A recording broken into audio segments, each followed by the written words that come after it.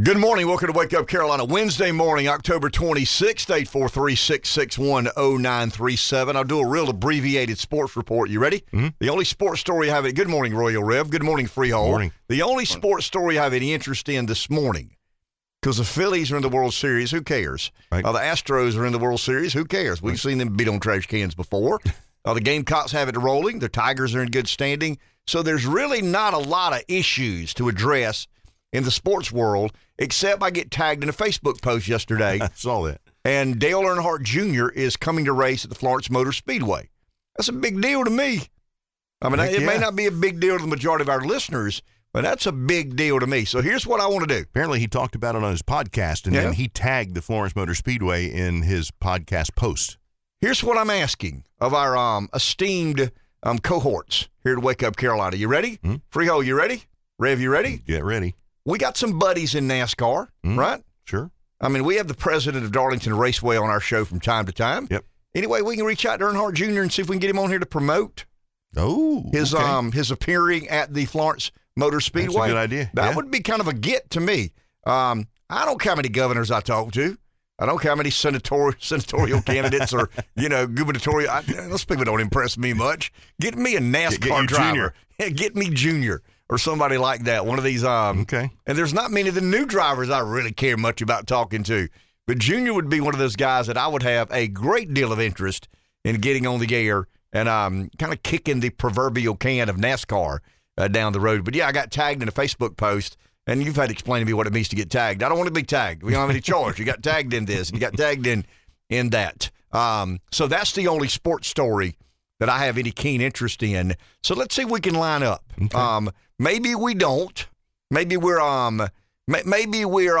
thinking too much of ourselves. Maybe we think that we've got more yank than we really do. All you can do is ask. But let's reach out to our folks in the world of NASCAR, see what we can do about getting him on here and promoting the event at the Florence Motor Speedway. That's kind of exciting to me, but I'm a big race guy, big race fan.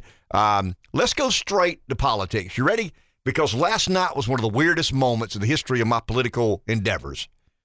Registered to vote at 40. Have never seen anything like what I witnessed last night in the debate in Pennsylvania.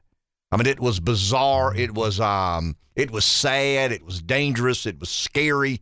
It was a little bit humorous at times. I mean, I don't care if you're a human being, you have these impulses that we wish we didn't have.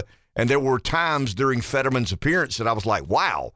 I mean, that's sad and tragic. And how dare they put him out there to perform in the capacity he's in today. I doubt very many of you watched it. Did you watch it, Rev? I did not. Did you watch it, Freehold? I doubt very many of you did. I actually got on some liberal website, and I looked all over the world to try and find it. Finally found it on YouTube. There's these two guys that I've watched their podcast before. They're extremely liberal, and they were doing the best they could to run interference for Fetterman, but it was bizarro. I mean, it was something like I've never, ever seen before. It was from a human perspective, it's sad. I mean, it really and truly is. But from a political, I don't know, Rev, when you look at it through the lens of a politician or a political operative, it's dangerous. What a party will do to maintain control and power. What a group of people will do to maintain control and power. And it's a little bit like we watch Biden in his state of cognitive decline. I mean, this puts that to embarrassment. This guy makes Biden look like he is, ready to fly an F-16. I mean, it really, wow. And once again, now he's got a medical issue. I mean, it's documented. He had a stroke. Now here's the problem, because I'm texting with some buddies of mine. It's sad. It's tragic. No, it's dangerous. I mean, it's not sad nor tragic in the grand scheme of things. It's dangerous. And I want to play some clips as the show progresses this morning. I'll get Rev to go to a couple of websites that have them kind of cataloged. And it's something like you will, I mean, the visual optic is scarier than just him struggling with trying to answer some of the questions. Why does that matter?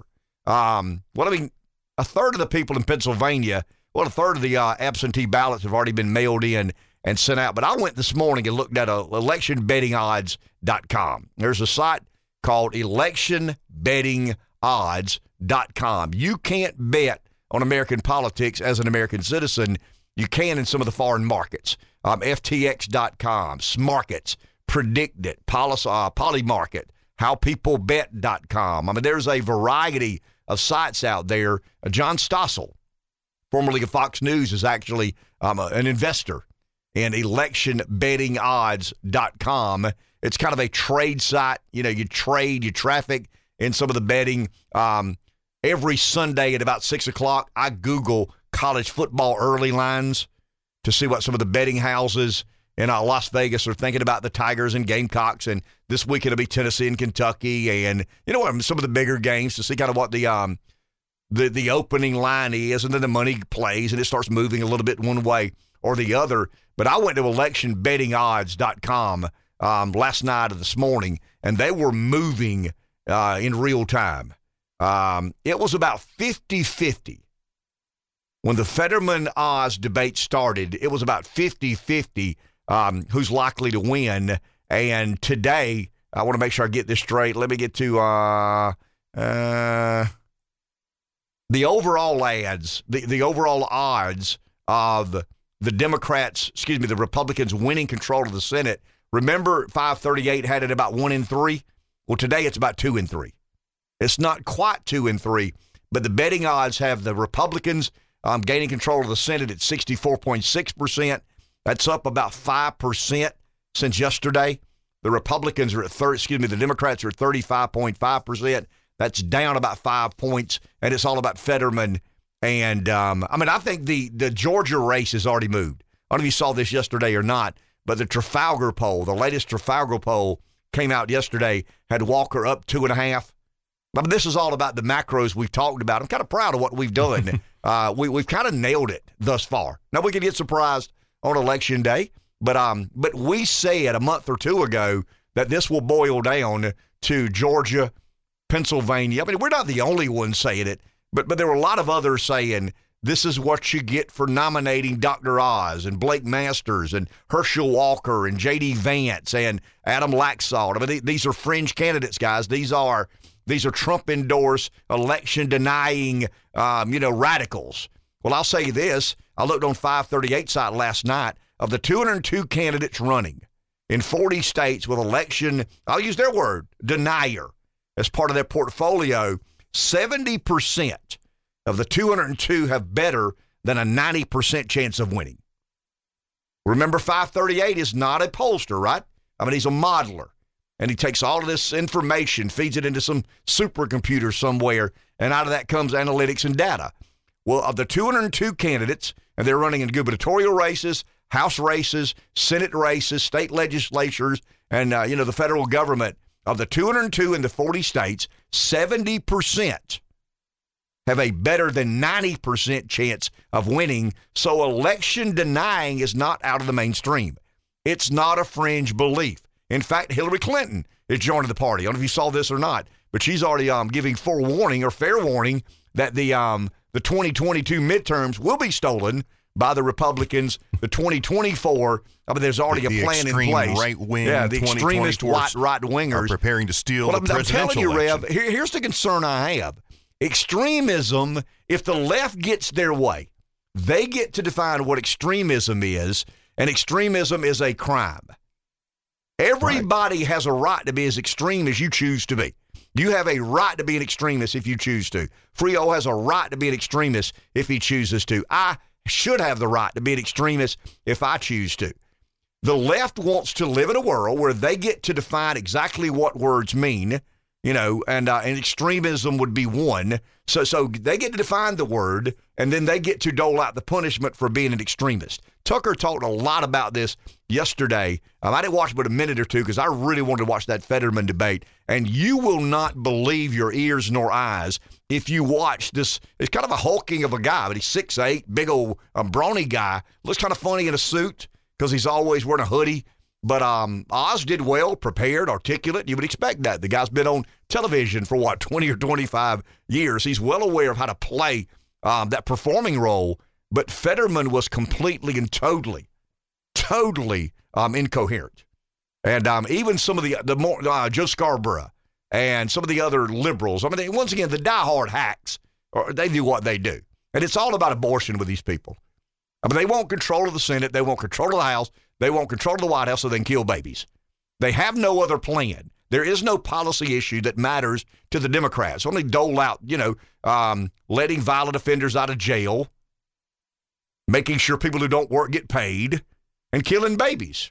I mean, I've not heard another Democrat give any policy of substance other than those. It's interesting. Jeff calls in yesterday and criticizes the Scott plan and the Trump agenda. And with all due respect, I've not heard anybody from the Democrat side pronounce or announce what their plans are. What is the agenda? And the American people are really beginning to suspect that they don't know what they're doing. I saw the Biden approval this morning, 42.1%. Now, I don't believe it goes as far as winning in Washington or winning in New Hampshire, but I think the Republican wins in Nevada, the Republican wins in Arizona, the Republican wins in Ohio, the Republican wins now in Pennsylvania, because you've got a guy who really and truly makes Biden look like he's got his feces consolidated better than anybody ever has. I want to go there. I mean, we'll play some of this, and I'm not trying to embarrass a guy who has a medical issue.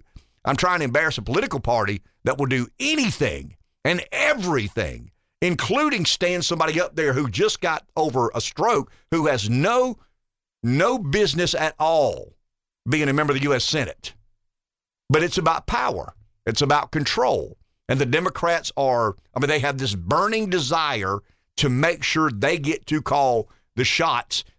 It's a totalitarian mindset. It's we're not going to debate the issue. We're going to not allow you to espouse your views on whatever issue it is coming down the pike. Let's go to the phone, then we'll take our first break. Here's Breeze. Good morning. Hey, what's up, guys? I've been kind of reflecting a little bit. There have been times over the past 3 years, a year leading up to Trump's last election, to where I was actually a coward a few times. More than that, actually. It's amazing when you can see what happens to these countries that turn into communist countries and have dictatorships.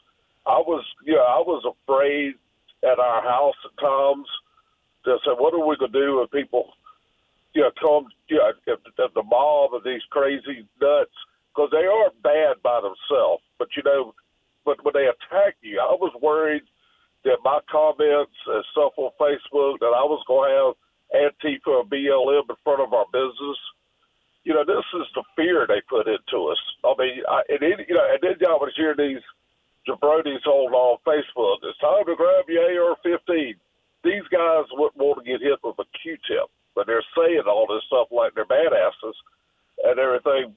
But I'm telling you, that's their plan. Their plan is to get us afraid of them. And then you'd have to ask yourself, they're just total cowards. But to tell you the truth, you shouldn't have to be afraid of the FBI. You shouldn't have to be afraid of that the government is going to come after you and destroy your life.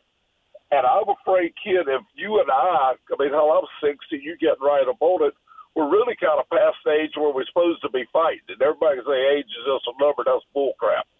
Age is a number. Age is more than a number.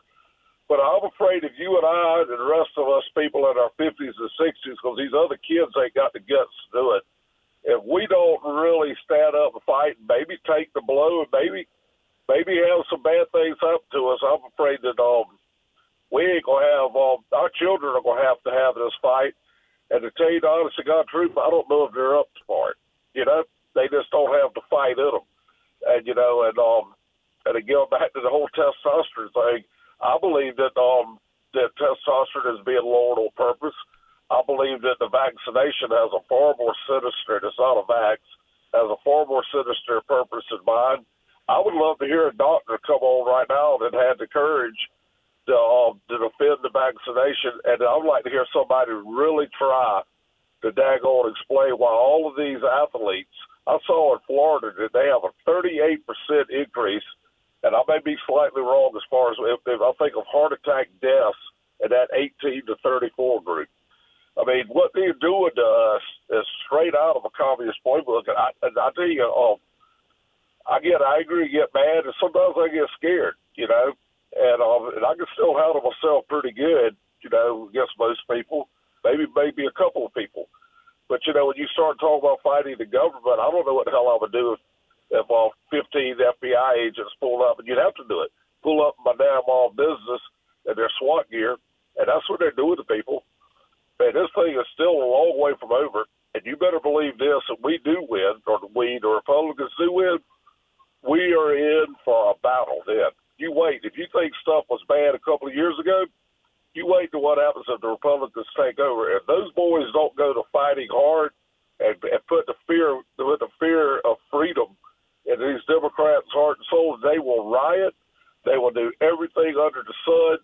Man, this thing is so far from being over, and I don't know if our Republicans that we're elected, the weirdos that people are calling the weirdos might be our only hope. Our Marjorie Taylor Greens and the rest of those, because I don't think our hope lies with the rest of these sister Republicans. Because this is going to be a hell of a fight, and this is going to be a fight for the rest of our lives, kid. Thank you, Breeze. Appreciate it. I want to stay there for a second. See, I made a lot of notes to myself last night, watching the debate, sending emails to myself. Here's the deal.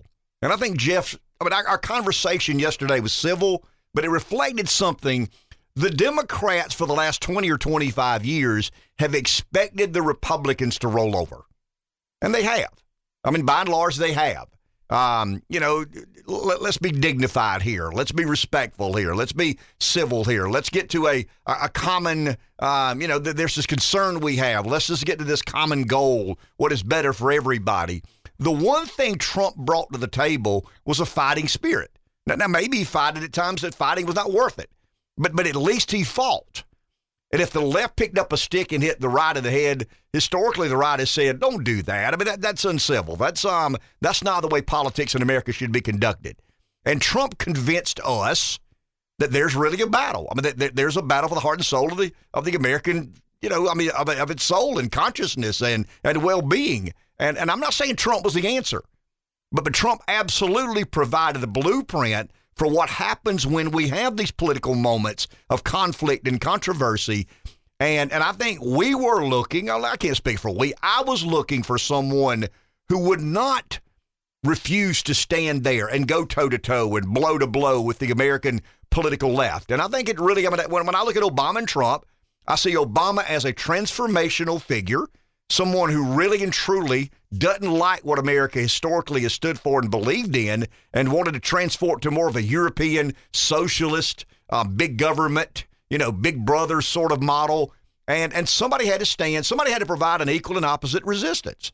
And nobody in the party did that. Now, did Trump provide the intellectual underpinning for a sustainable political movement? Probably not. Probably not. But he convinced a universe of people that it's okay to fight. It's okay to stand against, some of these authoritative and totalitarian elements. It's interesting to me that the left will refer to Trump as a fascist and a totalitarian. I think that they embody that. They absolutely encapsulate that. And I think Tucker nailed it a little bit yesterday when he said that all of a sudden one group of people get to determine what extreme is and what extremism is. And if you break their definition of what extreme or extremism is, they get to decide what the punishment gets doled out. That's scary, guys.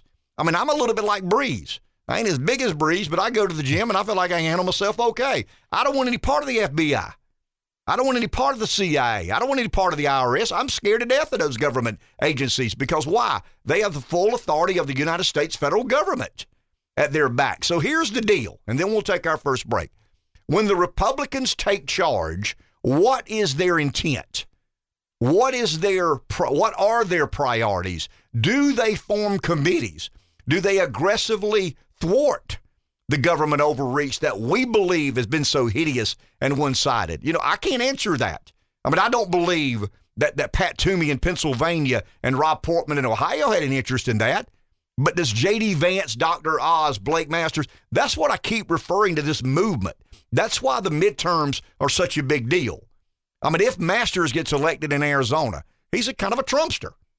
If Vance does, all of these folks, they ascribe to this Peter Thiel notion of a kind of an anti-intervention, anti-globalist, anti-China, but it's also an anti-bureaucratic America agenda. It's kind of interesting. When I read these essays or dissertations on, what we should or should not do, how many of you are more skeptical of China than you are the U.S. bureaucracy? How many of you, to think about that, guys, I don't trust China as far as I can throw them. How much more do I trust my government? I'm not a conspiracy theorist. I dabble in that because I think sometimes they're worth seriously considering. But how much more do you trust your government than you do the Chinese government or the Russian government? That's a bizarre question to ask. But I think if you asked Republican voters, there wouldn't be that much difference. Here's the deal. I don't have to be impacted or affected daily by the Chinese government. I understand they're there. I think they're the geopolitical adversary of our time. I have no choice with the U.S. government. I have no choice with the FBI, CIA, IRS, administrative state of our federal government. And I don't think that's out there. I understand that it would have normally been perceived as being out there a bit. What are the Republicans going to do to rein in the FBI, to restore integrity and virtue and a sense of fairness in the FBI? Are they going to do anything or not? There's a lot of things we can do with China. There's a lot of things we can't do with China. The FBI answers to the federal, the management of the federal government. That includes our Senate and Congress. What are they going to do to address some of the issues within the bowels of our bureaucracy of government? Take a break. We'll be back in just a minute. Forget for a second what the mainstream media is telling you. Here's what the folks are betting on, and like in some of the European markets, England in particular, the Republican in Nevada has a 65.2 chance of winning. The Democrat 34.8. That's Adam Laxalt. So that is a lean Republican. In Arizona, this is still a toss-up. Democrat 51.5. That's Kelly. Blake Masters 48.5. That's not polling. That's odds. It doesn't mean he's behind 51.5 to 48.5 in any sort of poll. Let's go to Pennsylvania. You ready? 62% chance for the Republican, 38% chance for the Democrat. That's a 10-point swing in a single day. That shows you how bad a performance Fetterman had. But he's a diminished guy. He's significantly diminished in his cognitive abilities, but it doesn't matter. He'd be a reliable vote on, welfare. He'd be a reliable vote on abortion. It's really about abortion. This is really about, whether or not we're going to figure out a way to federalize legislation, codify legislation, put the federal government in charge of abortion, and the Democrats in the House and Senate and White House, over Roe v. Wade got overturned. Dobbs is now law of the land. I think Lindsey made a faux pas by introducing some federal legislation, and I kind of agree with the concept of what he did. But the argument the conservatives have made all this time has been, authorize the states to, determine what sort of a, abortion law they'd like. And Lindsey says, no, let's federalize the law. And I think that just opens the door. I think it diminishes the argument the political right has made about federalist or federalist policies and states deciding what their abortion laws are going to be. Conceptually, I'm with Lindsey. I think saving lives and stopping babies from being killed, I think that is a very honorable policy position to stand on. But once again, our argument was what? The federal government shouldn't regulate abortion. That right is reserved for the states. And, but all Fetterman is a reliable vote for abortion, period. Doesn't matter if he can't spell his name or get out of the rain. Doesn't matter if he's cognitively impaired. He is a reliable vote for abortion. Let's go to the phone. Dale in Florence. Morning, Dale. Hey, guys. I'm scared of a lot of the same things that you guys and Breeze are talking about. But I was listening to Levin last night, and he made a pretty compelling case. One of the people I'm the most scared of is, like, Mitch McConnell. And, it really seems to me like he weaponized campaign funding. No money for Blake Masters, no money for J.D. Vance. And you got to think that the whole reason that he's withholding that money from who I think are very, very excellent candidates, he says they're no good, is because they're not going to vote for him for Senate Majority Leader. And there's a lot of people to be afraid of. You guys are right. And you love Donald Trump, you hate him. one thing you can't deny, he was right about the swamp. I prefer to call it the sewer. But he was right about that, and I'm afraid of a lot of people who say they're in our party and can't seem to get up with the changes that are occurring, or are trying to hold back the changes that are occurring in the party, which I see the changes as a really positive direction to go in. And I do honestly believe that at some point those of us with weapons are going to end up using them to protect our rights. But I am afraid of some of the people in our own party, like Mitch McConnell as well. You guys have a good day. Thank you, Dale. But here's the point. And I mean, Dale knows this, and the majority of you know this. We can change the membership of the Senate in a single election. We're not going to have Pat Toomey. I hope and pray we have Dr. Oz. We're not going to have Rob Portman. I hope and pray we have J.D. Vance. Let's hope that we don't have Astronaut Kelly, but instead Blake Masters. Let's hope we don't have Reverend Warnock, but rather Hershel Walker. We can change the makeup of the Senate in certain ways at certain times, but leadership is an impenetrable foe. I mean, it really is. I mean, it's hard to change leadership. Those guys have been there forever. They know how the town works. They understand how the system operates. So when Walker gets there, when Masters gets there, when Vance gets there, when hopefully Oz gets there, they're not going to Washington to assume a role of leadership. That is still reserved for the old hands. So yes, we're going to hopefully and prayerfully change some of the Republican makeup of the Senate, but we're not going to change the leadership in a single election. We're just simply not. We've got a chance in 2 more years of getting some different sorts of Republicans elected. That's always been my stance. I mean, I've always said, look, as much as I'd like to change it all in an election cycle or 2, I mean, this is going to be a process. It's going to be a work in progress. It's going to be a win here and a win there and an America Firster here and another America Firster there. And sooner or later, you get to a tipping point where someone, I mean, this concerns Washington with no end, someone like Rand Paul has a chance to be a majority leader. I mean, imagine that. Imagine Rand Paul 10 years ago being a fringe, kind of a non-interventionist, non-globalist, out there Republican, the son of Ron Paul. We know how crazy Ron Paul is. Well, his son may be a little more, his son may be a little more mainstream than he is, but not much. Not much at all. He's one of these extremists once again. And there'll be a crime for extremism before long. But all of a sudden, Blake Masters has a choice to make. Do I want Rand Paul or Mitch McConnell to be my majority leader? I mean, I can tell you who I'd vote for. I mean, if I were a member of the U.S. Senate as a Republican and had a choice between Rand Paul as my leader or Mitch McConnell, I'd vote for Rand Paul 100 times before I'd vote for Mitch McConnell once. John Thune is a little better than Mitch McConnell, but he's not what we want. I mean, he's not a pure America Firster. He doesn't believe in the America First agenda. Thune's been there a long time. He's played the game well. He understands how the process works and how he progresses to some role of leadership. But we're not going to get. We can win Pennsylvania with an America Firster. We can win Arizona with an America Firster. We're not going to win the majority leadership position in a single election cycle. I mean, I'd love for that to happen. I know the majority of you would love for that to happen. I love J.D. Vance to be majority leader on January 3rd. I mean, I think he's capable, competent, and very, I mean, I think he's prepared to do that.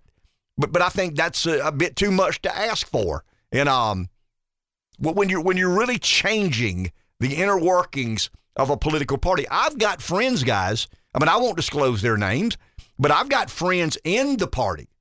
I mean, I'm talking about high-ranking officials within the party, not office holders, but people who have worked for the party many, many, many years who still don't like the fact that we've got a Blake Masters and we've got a J.D. Vance and we've got a Oz and we've got a Walker. They'd much rather have the trains running as the trains normally always ran. Why? Because they're self-preservationist. Their lot in life is preserved as long as things are running as they always have. So, I mean, these are good people. They're very decent people. They're conservative-minded people. But they've got no interest in this party having kind of a being turned on its head and a Rand Paul having a chance to be majority leader of the U.S. Senate. I mean, I think that's what it takes. I mean, I don't think we need, a scalpel. I think we need a sledgehammer.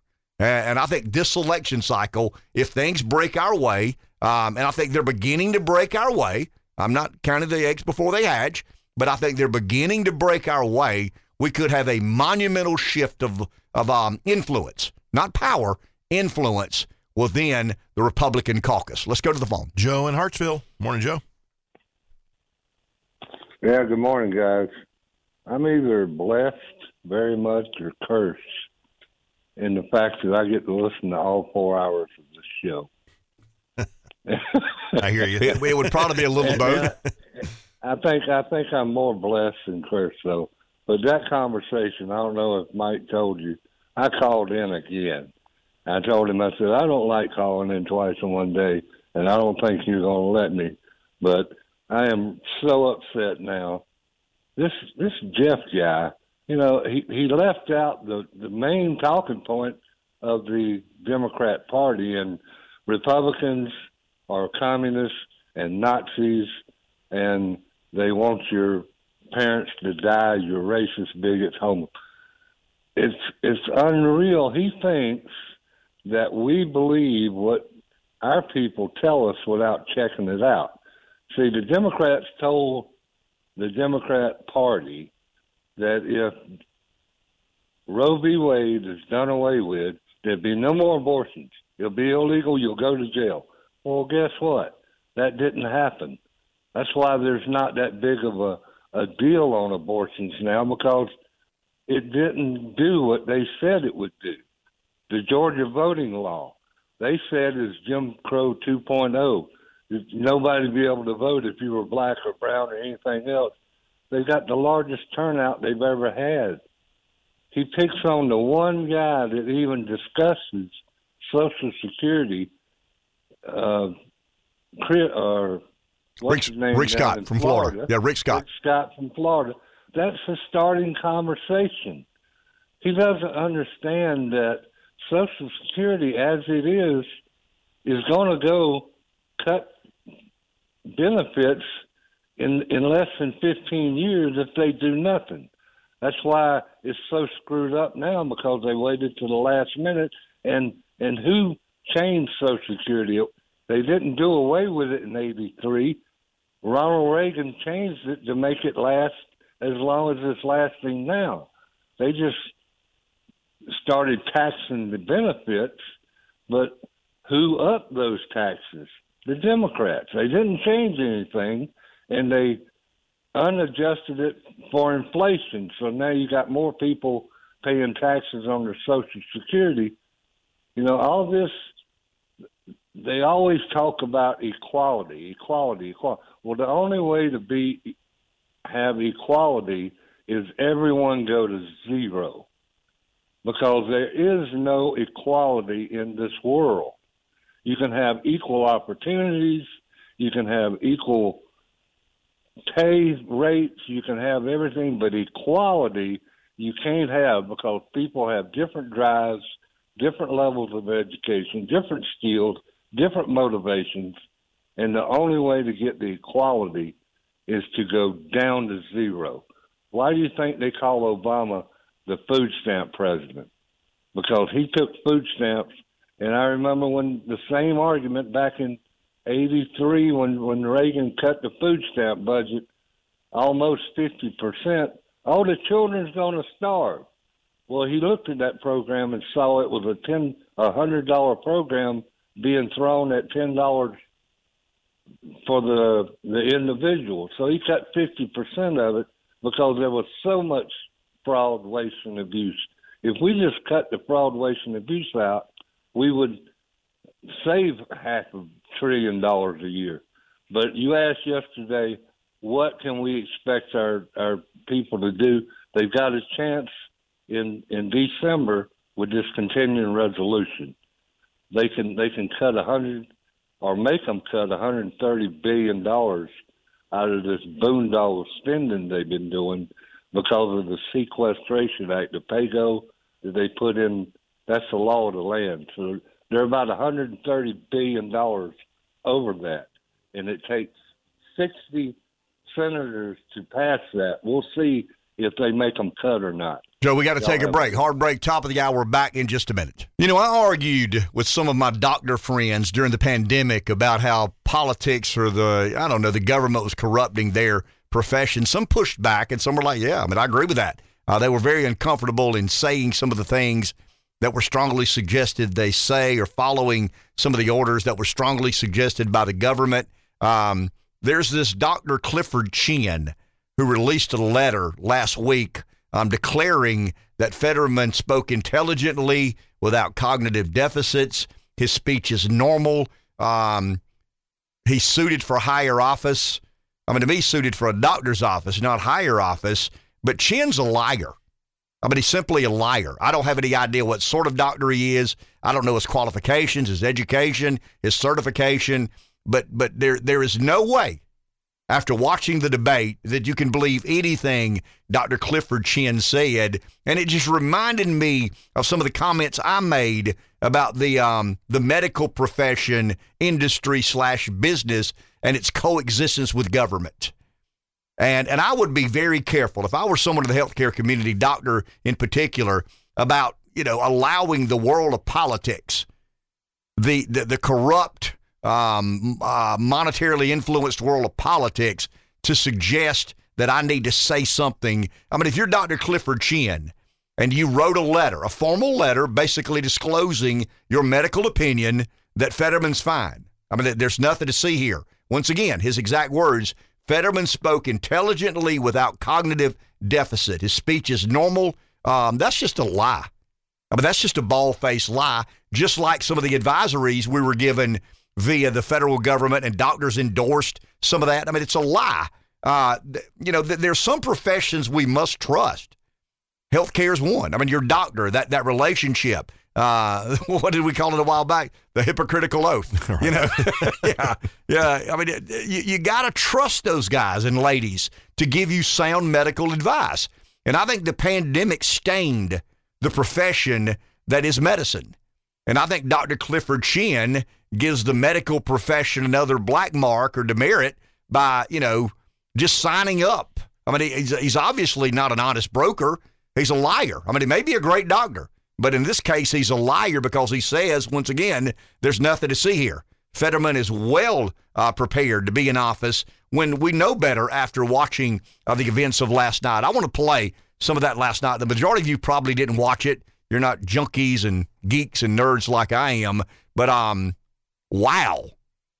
I mean, it was unbelievably strange and very much to Oz's favor. Back in a minute. Leave it to a reporter from Politico to characterize the issue in a very matter-of-fact and politically correct way. You ready? Mm-hmm. Politico reporter Natalie Allison tweeted immediately following the debate last night between Fetterman and Oz, the ability to process conversation in real time and respond is a lingering challenge. And that was absolutely a real issue tonight for Fetterman. This is less than a week after a medical doctor, but basically signed off on his health and well-being and said no cognitive issues, no concern about his processing, his audible processing is just fine, nothing to see here. Now, I have no idea what the DNC promised this doctor, but I go back to, and I want to be careful here because I got a lot of doctors who are friends. They're great friends and great doctors and care deeply about that patient and their responsibility to the patient. Some just simply don't. I mean, some are obviously more committed to political expediency, one party gaining control of the House or Senate, what's in their best interest, whether it's Medicare, Medicaid, reimbursements, or, whatever doctors need from the government. This Charlie Chin obviously is a doctor that was more interested in political expediency than he was the hypocritical oath. 843-661-0937. Don't take my word for it. I mean, I've asked Rev to try to, we got one bit, and we'll try to get another one or two. But this was about normal last night. I mean, I flipped the tube on, the computer on at about 8 o'clock, began watching the debate. Once again, there's a couple of liberal podcasters that I watch because I scratch my head like, how can so? Well, I mean, I think you need to understand how other people can think such insane things, but they do. I mean, they absolutely do. And there are a couple of guys who, one has couple of million subscribers, the other has 1 million or so, but they're kind of front and center on running interference for whatever the liberals need, and they're influential in that young podcasting world. So they carry the debate live. They offered commentary actually during the debate. They'd kind of, chime in and opine on what they heard or what they thought they heard. I mean, everything was critical to Oz. And after the debate, the guy with the 1.7 million subscribers said, well, it's obvious the story of the night was Oz not answering the question on federalizing abortion law.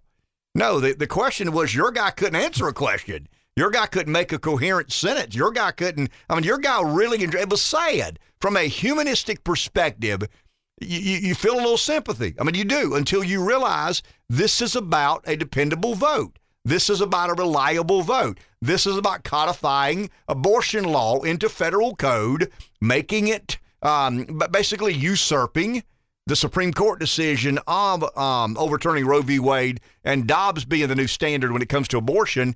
I mean, this is all about abortion. The Democrats are so committed to killing babies that they'll allow a man who obviously has no business running for higher office because he's a dependable vote. He would vote to codify the legislation that allows the federal government to implement whatever abortion law the federal government sees fit. That's why he's there. But I want you to listen for about, 45 seconds. And once again, now, this is not a one-off. I mean, I could play 10 of these, and one would be a little more alarming than the last. The reason this is interesting is Fetterman is on the record opposing and supporting fracking. I mean, imagine that. He supports fracking when he's in front of certain groups. He doesn't support fracking when he's in front of other groups. It doesn't matter, guys, because the media is the propaganda arm. Nobody will ever hold Oz accountable for having conflicting positions. If a Republican says, I'm for, and then a year later says, I'm against, it's the bullseye on the back. I mean, the media is out to kill. They are a heat-seeking missile. You said this, Dr. Oz, and they referred to him as Mr. Oz. I thought that was a bit odd. I mean, that's a slap in the face. I mean, he's Dr. Oz. Whether you like it or not, he's a medical doctor. He's Dr. Oz. That's kind of weird to me, but that's what they called him. But they called him Mr. Oz, just like they called him not President Trump, but Mr. Trump. There are a lot of effects the media uses to get their points across. But once again, if you're Fetterman and you've never been asked to defend, how can you be for and against fracking? Well, it depends on what the definition of is. Remember? I mean, words have no meaning in Democrat circles. And here's the price we all pay when the media, academia, big tech becomes so monolithic in nature and so much of a cheerleading and propaganda arm for the American political left. But I want you to hear it. I mean, here's, once again, I'll get revved to, we'll try to download another story or another bit or two. But here's Fetterman addressing the question of fracking. Why is it important? Pennsylvania is the second biggest energy producing state in America behind Texas, produces more energy than even Oklahoma. So it's a big deal. Fracking and energy is a big deal in Pennsylvania. Here is what Dr. Chin says, a perfectly capable and able, has no, that we should not be concerned at all with his ability to audibly process. Let's go. How critical it is that we produce our own energy and create energy independence. I must correct the record. Just a second, Mr. Oz. I do want to clarify something. You're saying tonight that you support fracking, that you've always supported fracking, but there is that 2018 interview that you said, quote, I don't support fracking at all. So how do you square the two? I do support fracking, and I support fracking, and I do support fracking. Okay. Thank you, Mr. Fetterman. I'm sorry, Lisa, but there's not just a statement you... The hell is that? I mean, that's Rain Man, right? I mean, that's Charlie Babbitt made a joke. Remember? I mean, I'm not demeaning Rain Man. I mean, he obviously had an issue. I mean, he had a serious mental issue that he was trying to deal with. His brother knew that. Charlie Babbitt knew that his brother was not normal. This cat's running for the U.S. Senate and has a 50% chance to win because he's a reliable vote for abortion. It's not because he's a competent guy. Nothing about his life suggests competency. Nothing about his life suggests accomplishment. But he's a liberal. And he would vote to codify legislation that allows for women to have abortions in the third trimester. That's all that matters. And it's odd to me and bizarre to me that one political party puts so much of its energy in killing babies. That's just so bizarre to me. But really and truly, when you listen to liberal pundits, when you watch MSNBC, when you hear the CNN, talking head, this is still about abortion. They want to make this about abortion. They don't like the fact that Roe v. Wade got overturned, and now the states are empowered to make their abortion laws as they see fit, and states are grappling with abortion law. They're doing the best we can, or the best they can. No, they want the federal government to be in charge of killing babies and allow the killing of babies at any point during a woman's pregnancy. And no matter if a candidate in Pennsylvania is obviously cognitively declined, he is a dependable vote. He is a loyal ally and supporter, and he will do what he's told when the time comes, whether or not to codify legislation that allows for the killing of babies, the terminating of pregnancies, no matter what time it is during a film. I mean, that's scary, guys. But that's where we are. That's exactly where we are in American politics today. That there is no way a reasonable person can conclude that man needs to be in the Senate. That man needs to be in a doctor's office. That man needs to be receiving quality medical care. That man has serious issues. His ability to communicate, his ability to comprehend, his ability to understand, his ability to serve the public. I mean, how is the media allowing him to get away with that? But they have, because once again, the majority of people in the media have no problem with a woman terminating a pregnancy in the 35th, 36th, 37th week. 843-661-0937. Let's go to the phone. Here's Williams in Orangeburg. Morning, Williams. Hey, Ken, let me talk about something, man. What, you got the Republican Party who backing Trump, and Trump caused all this mess by lying. He went to court, couldn't prove nothing, but y'all back him. I don't know, man. Y'all trying to destroy democracy. On January 6th, it was the Proud Boys, the Oath Keepers, white national, white supremacists, and America First was at the Capitol, trying to break in it, trying to kill people. But it's all right. You don't want to talk about that. You don't want to talk about that. I left blood in Vietnam on the ground. And 80,000 people died in Vietnam for democracy. You got to fight for democracy, man. What's up with that? Williams, I got a question for you. You asked me a lot of questions. Let me ask you a question. Why are more black people than ever voting Republican? Man, your figures is wrong, man.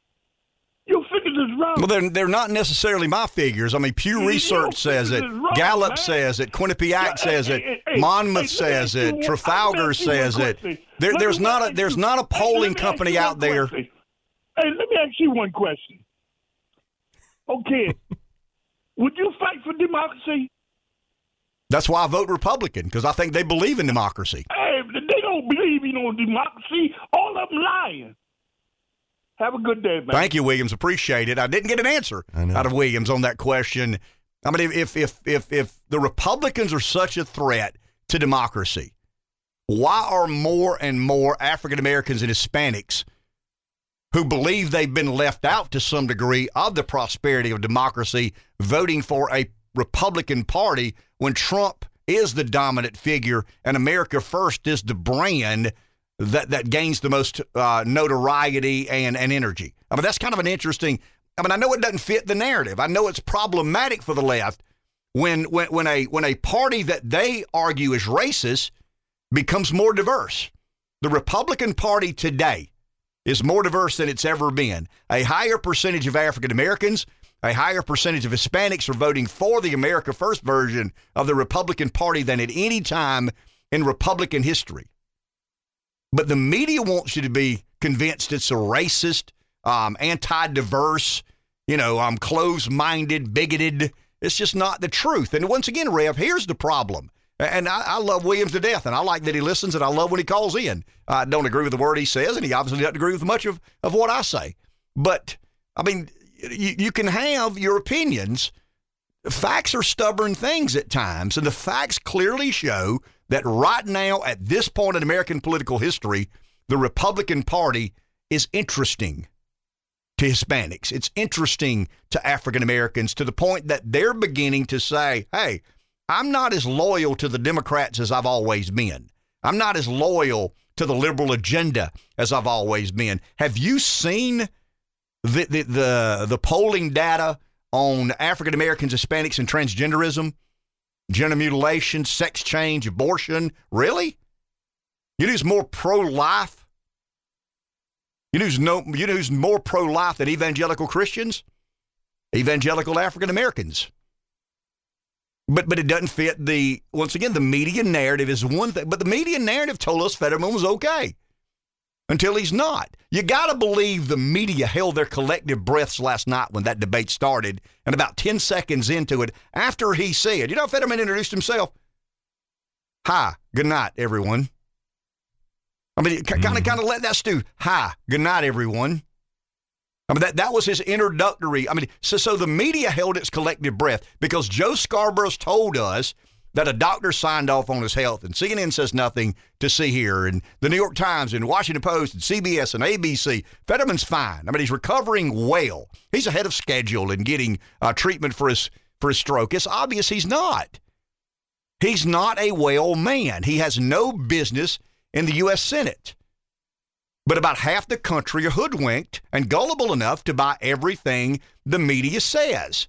That's what really is. It's not real alarming to me that Fetterman and the Democrats are propping him up for as long as they need to because they see him as a dependable vote. I mean, he'll be the abortion vote.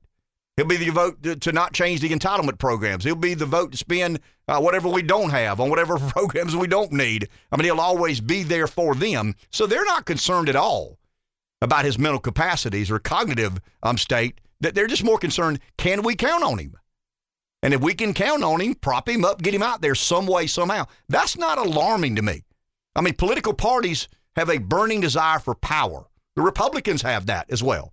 I mean, the political party and political apparatus has just a deep-rooted desire to be in charge, to have power, to persuade the debate one way or the other. The alarming part to me is 50% of Pennsylvanians believe he's who they want to send to Washington to represent them as a member of the U.S. Senate, the most powerful governing body in the history of mankind. And that guy is going to be an equal member if given the opportunity. And right now, it's probably, I don't think it's 50-50 today. I think that really moved the meter last night because, once again, the media wouldn't expose. Journalism and journalistic integrity was not on full display. They weren't doing their jobs. But all of a sudden, Fetterman had to meet the public. And the public was like, wow, this guy is not well. I mean, this guy has some serious issues. We should have known 3 months ago this guy was not well. We should have known 3 months ago this guy has serious issues, but there is no journalism left. There is no journalistic integrity in existence because, once again, the media is monolithic. It is a propaganda arm and a cheerleading section for the American political left, and abortion's a big part of that. Killing babies is kind of the epicenter of that political movement. Fetterman is a reliable vote. He said on the record that he thinks there should be no limits to when a woman can terminate her pregnancy. Let's go to the phone. Boudreaux in Orangeburg, listening to WTQS. Hello, Boudreaux. Gentlemen, that last phone call gave my blood pressure medicine something to do. And every time y'all get a certain call from Orangeburg, I feel obligated to call and balance things out. Just one time, I'd like him somebody to hold his feet to the fire. I ain't gonna call his name, but about what he thinks about babies getting pulled apart at 34, 36 weeks. Just once. I like his feet held to the fire about the people that actually did get killed at the Summer of Love riots promoted by Black Lives Matter and Antifa. Hold his feet to the fire about illegal immigration. It's all Trump this, Trump that. Good God, I've never heard a bigger case of Trump derangement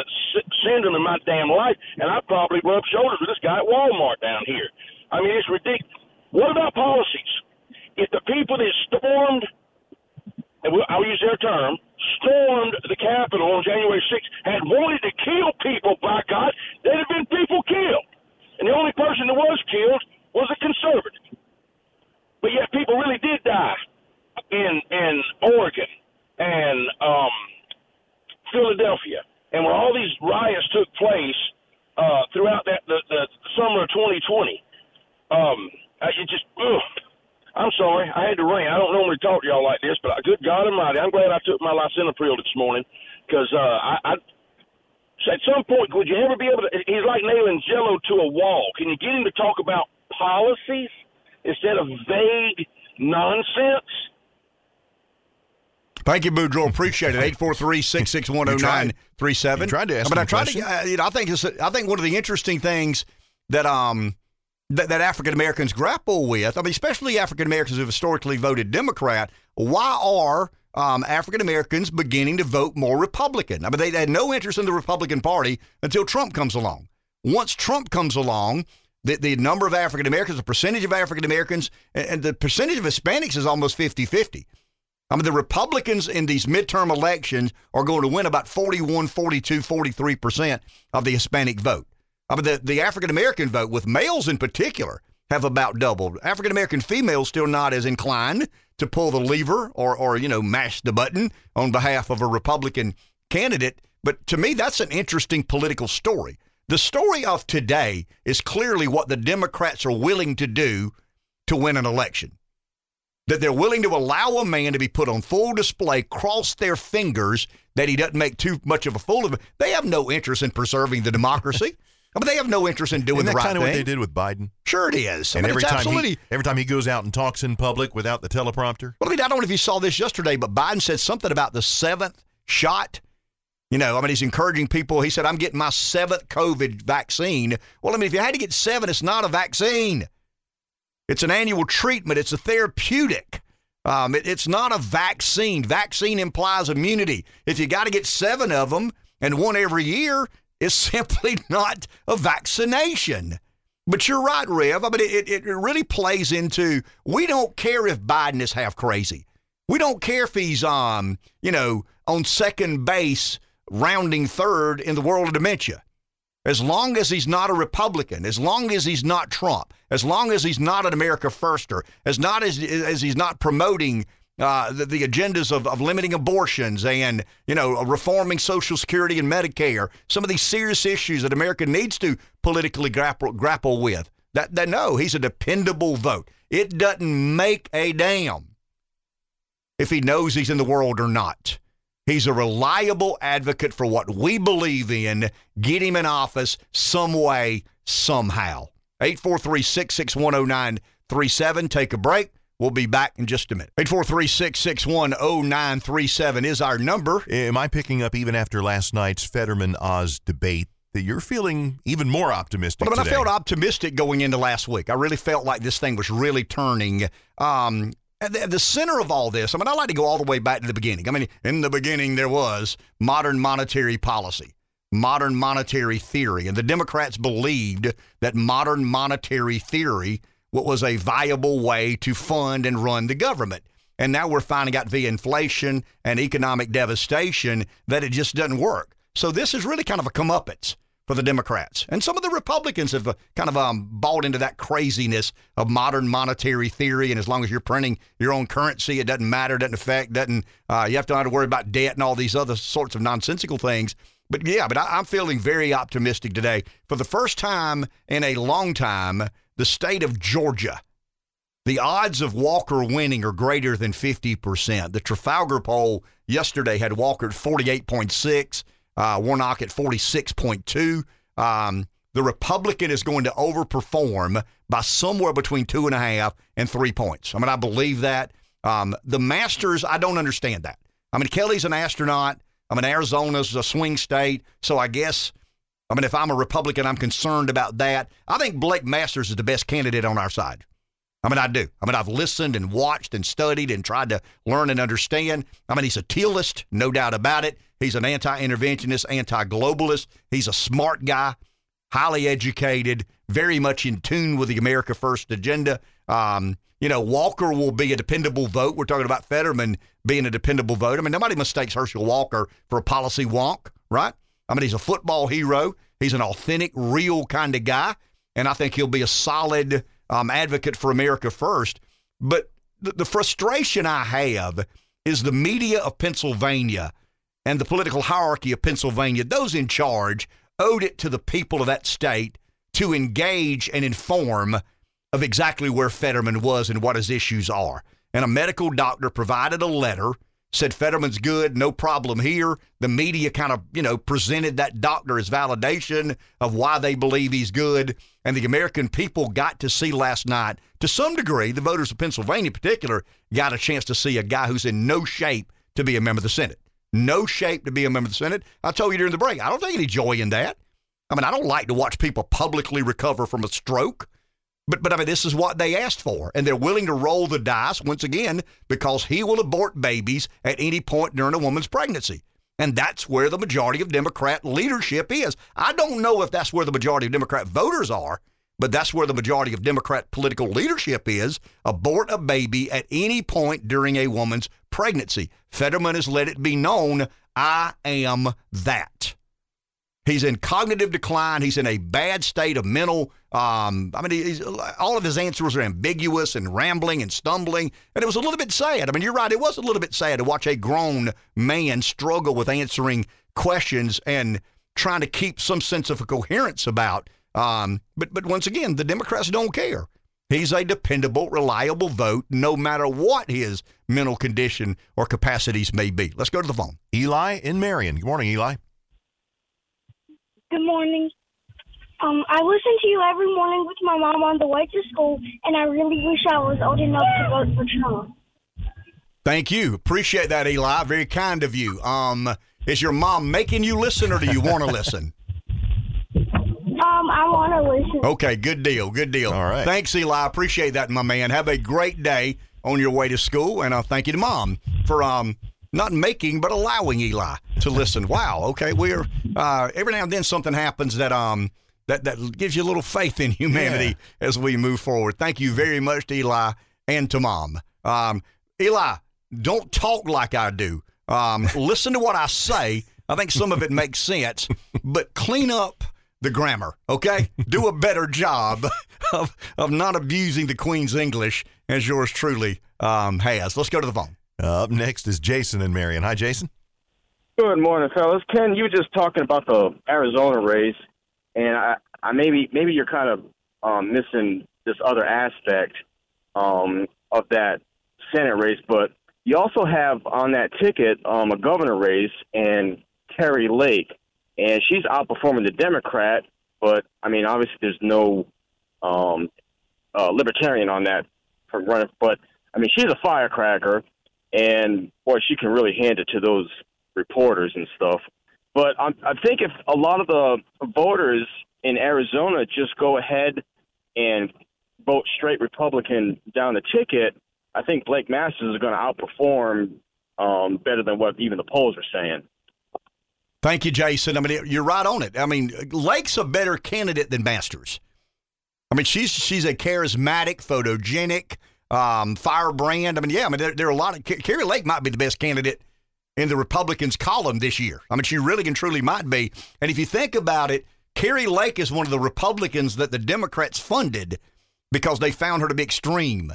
And she's out there, and the moderate and independent voter of Arizona will not vote for Kari Lake. She's going to wipe the floor. Now, Kari Lake has the luxury of running against a lousy and not so smart woman.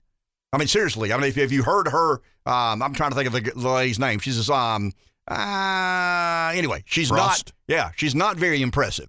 I mean, she's not impressive at all. She refused to debate Kari Lake. But once again, she's a reliable vote. And if Arizona wants to work through some of this legislation affecting some of the voting integrity that some of these swing states are trying to address, she's going to side with the Center for Tech and Civic Life and some of the Soros-funded entities and enterprises. Kari Lake is just a good candidate. I mean, she really and truly does a great job of turning it around, firing back at the media. She's always prepared. Now, once again, she is charismatic. She is photogenic. Never underestimate those very shallow and unique qualities of American politics. You normally do fairly well when that is the case. Masters can be wonkish. I mean, I've told Rev this. Masters can be the guy that makes you a little bit uncomfortable. He's not easy to listen to. I mean, I think he's highly competent. I think he's unbelievably diligent. I mean, he ran the Peter Thiel Foundation. That gives me enough, reason to be supportive because I'm kind of a Thielist in concept and as it relates to ideology and idealism. I mean, I'm kind of in the Thiel camp, kind of this anti-China, anti-globalist, anti-interventionist mindset. Blake Masters is very much that, but Blake Masters just simply is not as good a candidate as Kari Lake is. Lake, once again, is appealing and attractive to voters. Masters, not so much. Now, I'm not saying I think Masters loses. I think Masters is going to win. I just wish she had a bigger lead. I mean, he's about 1.5 points, 2 points down. And I think in the betting odds, he's at about 48%. It's 52-48, so it's kind of a toss-up there. But it is. Oz had a break last night. The voters of Pennsylvania got to see Fetterman, and he's not who the media told them he was. The national and state media has done everything they can do to run interference and run cover for John Fetterman. Last night, a certain percentage of the voters of Pennsylvania got to see in the first person a deeply disturbing man on a stage asking for their vote when he didn't have the ability to put coherent thoughts in place. And I could play these all day long. I mean, I'm texting with my friends. And at one point in time, somebody said, "Hey, man, this makes me sad." And I said, well, I mean, it is sad. I mean, it's sad to watch a man struggle as he did, but it's dangerous how the Democrats are willing to put him out there and let him make a fool of himself because they know if he hangs on and wins, he'll give them permission to abort babies in, whatever point during a woman's pregnancy. Do we have another clip? Let's play another clip of John Fetterman last night at the Pennsylvania senatorial debate. The May primary. Last week, you released this note from your doctor saying you can work full duty in public office, but you have not released your detailed medical records surrounding your stroke. Mr. Fetterman, will you pledge tonight to release those records in the interest of transparency? You have 60 seconds. No. To me, for transparency is about showing up. I'm here today to have a debate. I have speeches in front of 3,000 people in Montgomery County, all across Pennsylvania, big crowds. I believe if my doctor believes that I'm fit to serve, and that's what I believe is appropriate. And now with 2 weeks before the election, I have run a campaign and I've been very transparent about being very open about the fact we're in use captioning. And I believe that, again, my doctors, the real doctors that I believe in, they all believe that I'm ready to be served. Follow up. I didn't hear you say you would release your full medical records. Why not? You have 30 seconds. No. Again, my Dr. L believes that I'm fit to be serving, and that's what I believe is where I'm standing. Okay. I mean, this is rambling. I mean, it's incoherent. It's nothingness. I mean, there's nothing there. I mean, he's asking to be a member of the Senate. I mean, the Senate is responsible for making monumental decisions. This guy will vote on the next Supreme Court justice if he's allowed to be a member of the U.S. Senate, and he's in no state to do that. 2 or 3 or 4 years from now, we may have a comeback story. I mean, the guy may, get his wits back about him. He may recover fully from the stroke. But once again, the Democrats are willing to let this guy make an absolute fool of himself and a fool of the process. It's an insult to the political process in America. And how many Democrats complained about the way Trump debated and some of the antics, some of the strategies employed, some of the nonsensical things we had to listen and put up with? I've never heard anything, and I watched the entirety last night. I watched it from start to finish, and it went from being bizarre to sad to alarming to disturbing to dangerous, and I ended up in dangerous because, once again, he will allow the aborting of babies up until the baby is born. That's why he's there. Please understand with clarity, that's why John Fetterman is on that debate stage.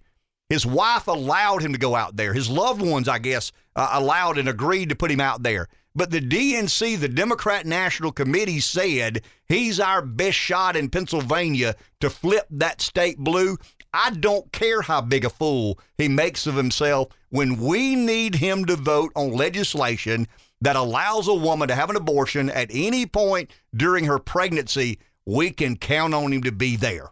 Let's roll the dice. Let's cross our fingers. Let's put him out there, and let's hope not a lot of people watch. And he could care less if a conservative radio show in South Carolina is trying to shine a light on it. But a lot of liberal pundits were tweeting during the debate, wow, this isn't going well. Now some were like, he's fine. He's sluggish, he's slow, he's doing this. But some of the liberals try to make the biggest story of the night. Oz will not say that Lindsey Graham's federal legislation about abortion, see, that's what makes me angry with Lindsey. That really became part of the Pennsylvania debate last night. The conservatives have argued for a half century that states should have the authority to regulate and stipulate when a woman can have an abortion, when they can't. We have Rick and Bob Jordan and Lowe in here every Friday. We've heard them struggle and grapple as South Carolina legislators with what needs to be done, what doesn't need to be done. But now all of a sudden, Lindsey is given to me, the Democrats a talking point. Conceptually, I understand what Lindsey's doing. The 15-week, I get that. I think conceptually that's sound legislation. But we argued that the fallacy of Roe v. Wade was the federal government shouldn't dictate what states should. And now we're back defending a Republican's idea of federal legislation influencing what states can or cannot do in abortion-related matters. Bad move. And that one's on Lindsey. He's our senator, but that one's on Lindsey because, once again, that put Oz at a kind of a complicated position. And I like what Oz said. He said, I am for no federal legislation that usurps the authority of the state. The states should regulate when and when a woman cannot have an abortion. I stand by the overturning of Roe v. Wade and the Dobbs decision. Take a break. Back in a minute. We complain about the voter a lot. I do. The voter's not informed. The voter doesn't pay attention. The voter's watching Seinfeld. The voter should be paying attention to things more important and affect their lives. But at the end of the day, everybody has a BS meter. Some are skeptical and cynical by nature. Some, like yours truly, are contrarians by nature. But we all have this ability, this keen sense of awareness. And you choose to be aware of you prioritize certain things you're aware of. I'm far more aware of Gamecock football right now than I was last year because they're winning. And it's more fun. So I'll go to some of the websites and message boards a lot more now than I did. But I'm always aware. We're always aware of our surroundings to some degree, whether it's consciously or subconsciously. And I think the reason the Democrats are having a problem is people are looking back at what they said during the pandemic, and they were terribly misled. Whether they get worked up about it and put Facebook posts out and call it a radio show or not, there's this sensibility that human beings have to know when they're being taken advantage of. There's a percentage that don't. They're not aware. They're oblivious. They're dingbats and knuckleheads. They just don't pay any attention. But that's a small percentage. We all have some degree of knucklehead or dingbat in us, but the majority of us have kind of a sensibility that understands, wow, everything they said during the pandemic, or very little they said during the pandemic, turned out to be true. They told me if I got this shot, I wouldn't get the virus. I got the shot, I got the virus. Now they're telling me if I get this other shot, I won't get the virus. Well, I got the other shot and I still got the virus again. And now they're telling me I got to get 7 shots. Well, we don't post on Facebook about it. We don't call into radio shows about it. But the majority of Americans say, something doesn't sound right there, man. Something just doesn't. And then you begin saying, you start to associate blame. And you'll see Joe Biden, and you'll see Nancy Pelosi, and you'll see Chuck Schumer, and you'll say, I don't trust a word they say. I didn't post about it on Facebook. I didn't call into a radio show, but I don't trust a word Joe Biden says. I don't trust a word Anthony Fauci says. I don't believe anything that stroke-faced Nancy Pelosi says. I just don't. And And I think that's really what's coming home. I think that rooster is coming home to roost, so to speak. I think the American public were told that inflation would be transitory. You know, the COVID vaccine would save lives and change our world, and kids could learn virtually just like they were learning in classrooms. And all of a sudden, everything they were told was a lie. I mean, we're talking about the big lie. You know, the Democrats argue the big lie is Trump, you know, the election was stolen. No, the big lie has been nearly everything the Democrats supporting bureaucrats in Washington and in state capitals all over the country espouse as truth and reality. And I think the American public, I mean, in their subconscious probably said, I'm going to try something different here. I mean, I'm not, once again, I'm not an activist. I don't volunteer at campaigns. I don't make contributions. But I know that everything I was told for the last 3, 4, 5 years hasn't come to fruition. Inflation was not transitory. I mean, the kids' education sucks.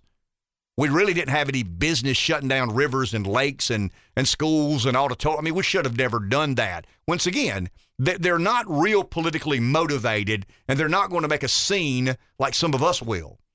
But they're inclined to be understanding of the world around them. And I think everything the Democrats, everything the bureaucrats have told them has turned out to be untrue. Now you can debate whether they were honest mistakes or not, whether there was nefarious intent or not, whether there was an alternative message or not. I mean, we can debate that forever.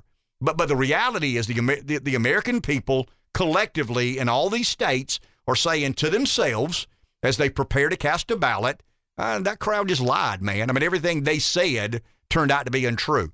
The Democrats say Biden's okay. And the public sees Biden on television. You say, he's not okay. There's no way that guy's okay. Take a break. Back in a minute. I hope the last segment made sense. Now, once again, I'm not insinuating nor suggesting that they were intentionally misled. They don't know if they were intentionally or accidentally misled. They just know they were misled. And I'm talking about the Seinfeld watching crowd. I mean, it's all of a sudden election time. They're beginning to see and hear things about midterms, the control of the Senate and House and Joe Biden. So all of a sudden, that Seinfeld watching crowd, who really and truly don't pay much attention other than 2 weeks out of a midterm or gubernatorial elections, the presidential cycle, all of a sudden they begin, and you're right, Red, we talked during the debate, subconsciously they say to themselves, who told me inflation was transitory? Who told me Biden was okay? It's obvious inflation is not transitory. It's obvious Biden's not okay. And they begin to kind of make an assessment. And the assessment leads to voting for one party or another. This would be the independent-minded voter. And when you look at the polling, I mean, it's crystal clear. When it comes to the, who told me crime was not a big problem? I mean, every night I turn the television on and there's somebody getting thrown in front of a subway car, stabbed or beaten or robbed or whatever. And I don't know if you heard this last night, but Hochul in New York said, all my opponent wants to do is talk about crime, and keeping criminals locked up. Yeah, duh. Yeah. I mean, you better believe. Kind of important. But the point I'm trying to make is, once again, the universe is this big. It's as big as the universe of politically astute observers is the size of a grapefruit. And all of a sudden it gets the size of a beach ball. And then it gets the size of it's big now. It's bigger than it ever is because, once again, we're advertising political campaigns. We're talking about political races. We're talking about control and balance of power in the Senate and House. And the grapefruit is turned into something 100 times that big. And the Seinfeld watcher is not all of a sudden going to NationalReview.com. They're not going to, Salon.com. They're kind of instinctively going to self-calculate. And they're going to say, okay, I remember somebody saying that virtual learning would be just as good as in-class teaching. I remember somebody saying that if I got that vaccine, I wouldn't get the virus. I remember somebody saying if I got the vaccine, I wouldn't transmit the virus. I remember somebody saying I needed to get another shot and then another shot and then another shot. I remember somebody telling me that Joe Biden was just fine. Well, I hadn't seen much of Biden, but I just watched him on CNBC, and he didn't look good at all. I mean, he looked like a frail, out-of-touch man. And they begin to kind of, once again, self-assess, self-calculate. That's why independents are overwhelmingly breaking in Republicans' favor. because the Democrats are in charge. Democrat president, Democrat speaker, Democrat majority leader in the Senate.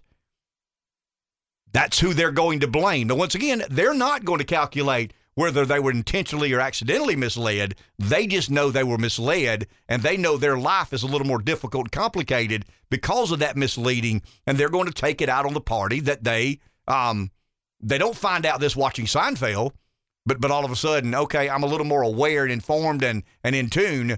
Those guys were the ones who probably lied to me more than anybody else did. Let's go to the phone. Lily in Florence. Good morning, Lily. Good morning. Good morning. I just wanted to say that I think that there are a lot more black women that are voting Republican this year. I did not ever really identify with a party per se, but the things that's going on in the Democratic Party turns my stomach and makes me want to vomit. So there was no other choice but to go with what is going to protect our families and protect our livelihoods, and that's with the Republican Party. And I think that there are a lot more women that feel the way that I feel. We're not expressing it. This was very hard for me to even make this phone call, but I think that is happening a lot more than what people know. Thank you. Appreciate the call. Appreciate the courage to call in. That's always interesting to me. We think we know who you are. Rev does a good job of letting me know how we did with males 12 and over, how we did with males 35 and over, how we did with males 35 to 54 making $75,000 a year. I mean, that's kind of our bread and butter, right?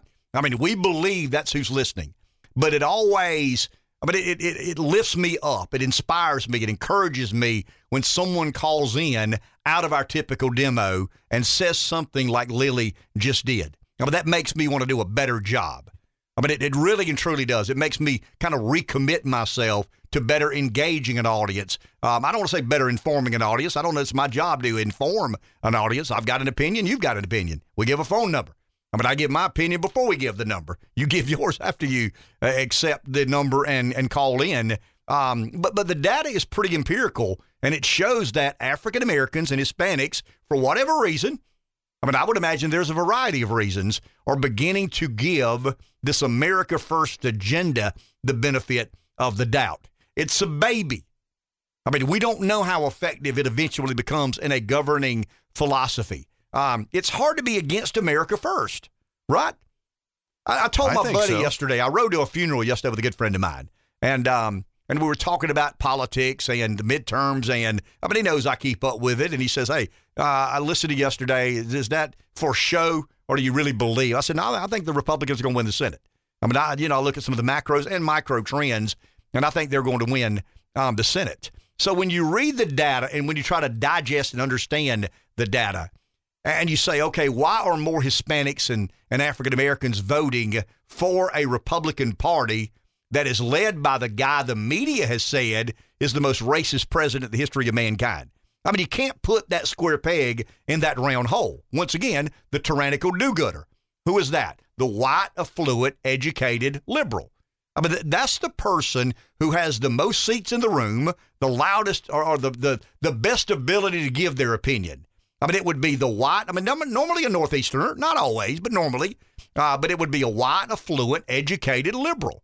That's the guy that believes he has the right and authority and is best suited to organize society as he sees fit. So when he says, and the majority of newsrooms are full of these kind of people, the majority of academia is full of these kinds of people. So when these people together and collectively say that Trump is a racist, they expect that to be accepted by all. Once again, they are the tyrannical do-gooders. They're doing this for everybody else. We don't know how fortunate and blessed we are to have these white, educated, affluent liberals in charge of the world, of which disperses information and news and debate and dialogue. And it basically decides who gets to speak and who doesn't. What you get to speak about and what you don't get to speak about. I would imagine the media in Pennsylvania are largely white, affluent, educated liberals. They were the ones that said Fetterman's okay. until a black family, a Hispanic family, and a white family turn the TV on in Pennsylvania, and all of them at the same time say, that guy's not okay. But there's no way that guy's okay. That guy's got some serious issues. And that's the problem. That's where the Democrats have gotten themselves, Rev. There is no resistance. There is no challenging to the narrative. Everybody's kind of sort of on the same team. And then you get these African Americans who say, I don't care what the media says. I don't like all those wars. I mean, the war disproportionately affects minorities and poor people, right? I mean, how many senators' sons die in war? How many members of Congress have kids that died in Iraq and Afghanistan? I mean, there may be one, but you know, it's the exception, not the norm. So the America First agenda, once again, led by the most racist president in the history of mankind, right? I mean, that's what the media says. Mm-hmm. That's what the tyrannical do-gooders say. The narrative, and they try to back into the game. So they start the game by saying minorities are fleeing the Republican Party because of the racist personality that is Donald Trump. But then the data says, no, they aren't. In fact, they're being drawn into the Republican Party. They're giving the Republican Party further consideration. It's counterintuitive. The media says one thing while the truth is something completely and totally different. I looked at 538 this morning to see if Nate Silver had updated his, the models he runs of the likelihood of Republicans or Democrats being in charge of the U.S. Senate. I can't imagine how hard it is for Nate Silver to change that number, but he'll have to. I mean, if he wants to maintain some sense of credibility, I mean, he's got right now, the Democrats have a 55% chance of winning the Senate. The Republicans a 45% chance of winning the Senate. That's just not true. It's at least 50-50. There is no way in this world you can this morning say that there's a better chance the Democrats hold control of the Senate than the Republicans. I mean, the data just clearly shows. I went back and looked last night. I'm multitasking here while I'm talking. I want to make sure I get this right. Let's do this real quick. This is a 13-day to election day. I don't want to call it. What you would call this is not polling. Well, it is polling. It's a collection of polling and another collection of data. And then it says the projections of what we can expect in 13 days, juxtaposed to some of the polling underestimates. Remember, I say somewhere between 2.5, 3 points. It's probably 2.5 to 3.5 points is how much better. So we go to the RCP average. So today, as we speak, despite the events of last night, because we hadn't had a new poll. We got some of the exit polling, some of the instantaneous polling, online polling. But Fetterman right now is plus 1.3. I mean, that's the RCP average in the aggregate polling. In 20, the Democrat was plus 4.9. The GOP was underestimated by 4 percentage points. If that holds true, if that, I don't want to call it algorithm, but if that set of data holds true, the Republicans win Pennsylvania. Let's go to Nevada.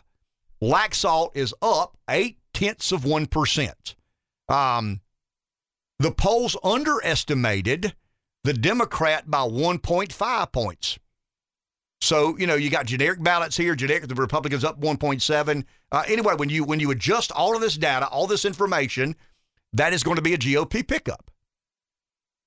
Now, once again, that's one of the few states. It is the only state of the swing states that the polls underestimated the Democrat vote. Have no idea why that's the case, but it's a reality. So let's go to Arizona.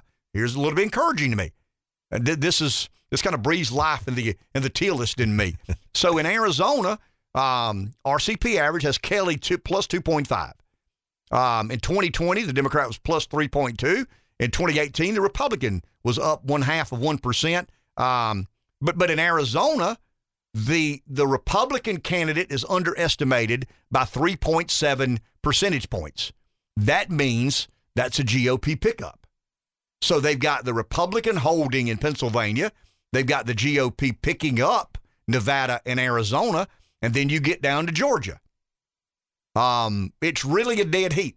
Under any circumstance and condition, it looks like there's going to be a December 6th runoff between Hershel Walker and Warnock because nobody's going to get to 50%. Therefore, I don't think this will be the case because I think the Republicans will have won enough seats by the day or 2 or 3 after. Pennsylvania, we may know the winner. No, we may have the Georgia runoff before we know the winner in Pennsylvania. And remember this, Republicans, the longer it takes, the more likely it is the Democrat wins. I saw a kind of an argument. It was algorithmic in nature, but I saw an argument where the number of minutes delayed from getting the total votes counted gives the Democrat a proportional percentage of increase in winning. How does that work? It's real interesting. It's Georgia and Pennsylvania in particular. but if if you're supposed to know, if the polls close at 7 and we know by 8:30, then the Republican has a good chance to win. If the polls close at 7 and we don't know till 9:30, the Republicans' chances begin to decline.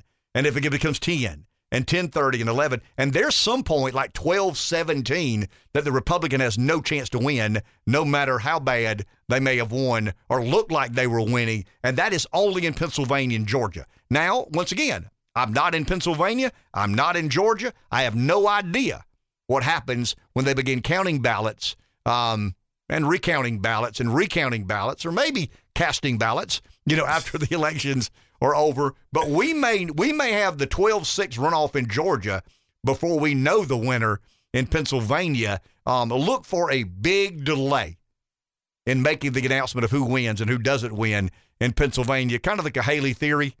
If a Republican wins in Pennsylvania, you better win by more than 3 percentage points because there's that much shenanigans in Philadelphia. Let's go to the phone. Jeff in Florence. Good morning, Jeff.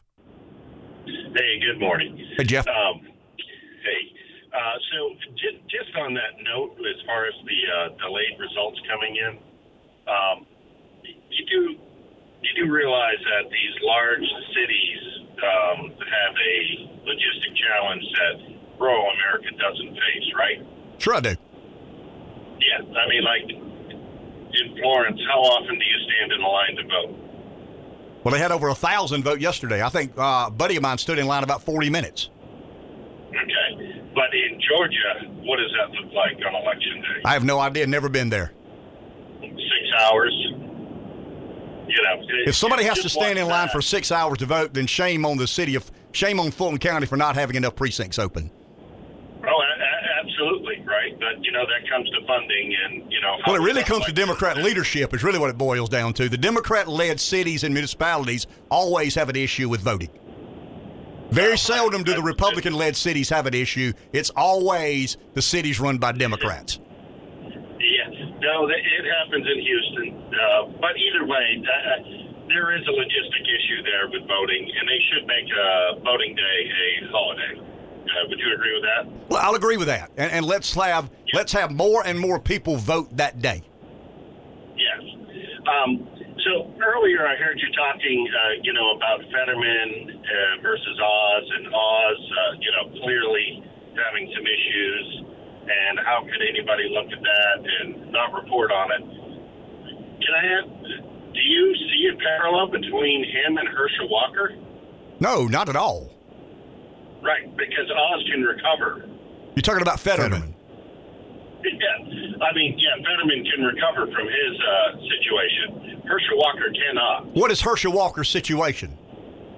Well, after he's dead and they dissect his brain, they'll find the CTE that most football players will end up with. Okay, that's a pretty random observation. Very presumptive. Yeah, that's not a random observation. That's not a random what you're basically saying. No, here's what you're saying. You won't say it. He's a dumb black guy because he's a Republican. He's an Uncle Tom because he's a Republican. You won't say that, but that's exactly what you're insinuating. That if he were a smart black guy, he would do what the rest do, and he would be a Democrat. Okay, I'm saying the man has a medical issue. Based on what, Jeff? What do you make that assumption on? Based on what? Have you not heard him give a speech? Sure, I met Hershel in college and had a 20-minute conversation with him. College? Or are you making that? You're saying that Walker has a mental condition, has a medical condition based on what? That's the point I'm arguing. What are you basing that? Based on what? Honestly, you have no idea about concussion damage to Sure I do. Football players? Absolutely I do. I mean, is this catching you off guard? No, not at all. Okay. And when you hear Hershel Walker speak, when you hear his wife's account of what happened to him, when you hear his coaches talk about how different he is, and you see the history of NFL players with mental illness, violence, cognitive decline because of the injuries they suffered playing football, that in a vacuum, you don't see that. I've not heard a single medical evaluation say that Walker is mentally impaired because of the results of concussion. There's not a single doctor that I've heard evaluate his condition and suggest that he is a man impaired cognitively because of his days of playing football. Okay. I mean, I've heard you say that, but I've heard nobody with any medical credentials say that.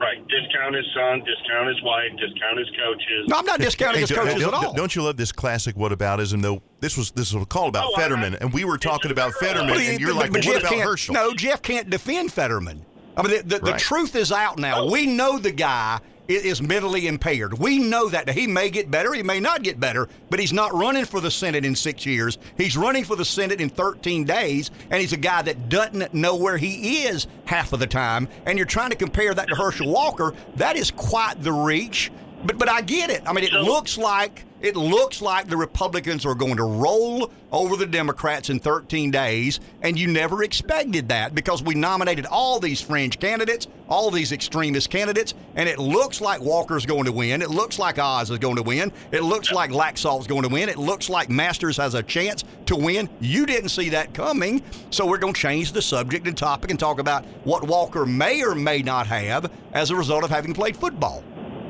So just to be clear, you've seen a doctor say that John Fetterman doesn't know where he is?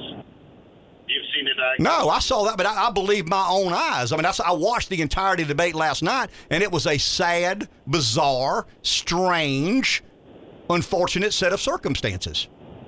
And seeing Hershel Walker talk, you don't feel the same thing? No. Well, you got some rose-colored glasses on. No, not at all. I mean, there's no comparison to what Walker's performance was in the debate. Most people believe Walker won the debate against Warnock. Yeah, I'm sure you think that. No, I said most people believe that Walker won the debate against Warnock. Not me. There were 3 polls conducted independently in Georgia. Walker won 2 of the 3. It's just, that was funny to me that I did want to point those things out, and they do have parallels. I hope you can see that. I did want to talk to you. You were also talking about abortion earlier. Hey, Jeff. Yes. We got to get. I mean, we got Nope. You're good. No, we got Tanya at 8:30. Call back after 8:30. I don't want to cut you off, and I mean that.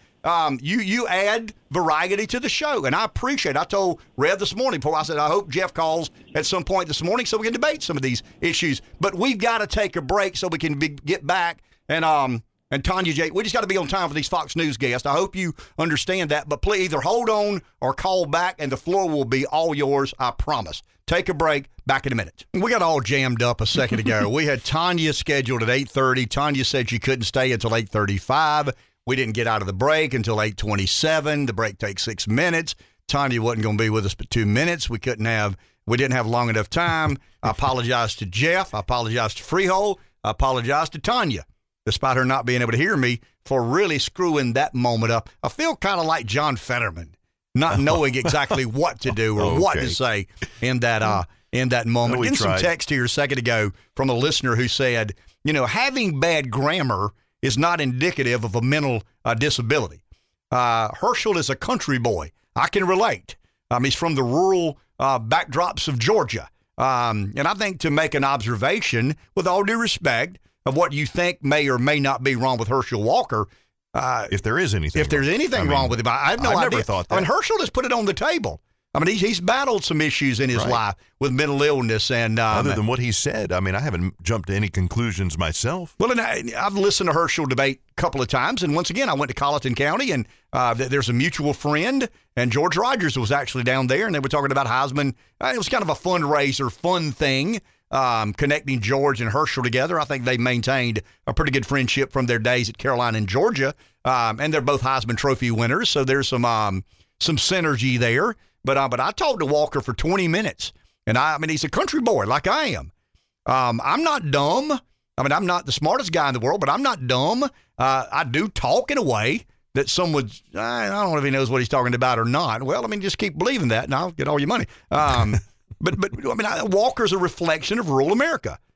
I mean, there's some grammatical mistakes he makes. There's some pronunciation that he doesn't get quite right. But don't ever equate that with mental disability or being dumb. I just don't buy that for a second. I found Walker to be very authentic, very real. What he knows about government, I don't have any idea. I mean, I don't think anybody's mistaken Hershel Walker for Blake Masters or J.D. Vance. I mean, they're academically accomplished, right? I mean, Walker is a football hero turned political activist that bought into this America first, and I think he had a pre-existing relationship with Donald Trump because of the New Jersey Generals. But I, I'm not willing to say, here's what, I'm not a doctor. I don't know what's wrong with Fetterman. But I watched an hour of debate last night, and something is. I mean, that's what I'll say. I mean, he had a stroke. The doctor said he is recovering on schedule as a result of the stroke. The man I watched last night for an hour has no business as a member of the U.S. Senate, period. Now, the people of Pennsylvania have that right. And if they want to vote for somebody that I have concerns about or consternation with, that's certainly their prerogative. They're certainly entitled to make that decision.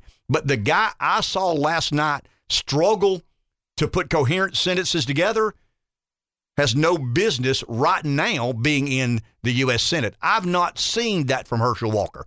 I mean, you can criticize Hershel for all you want to. I mean, you talk about mental illness and, is his kid telling the truth? Is his woman about abortion telling the truth? I mean, I hate to say it, but that's fair game in politics. I wish it weren't, but it is. I mean, we've decided that American politics is a blood sport, and, if you bludgeon somebody, there's a reason campaigns negative advertise. It works.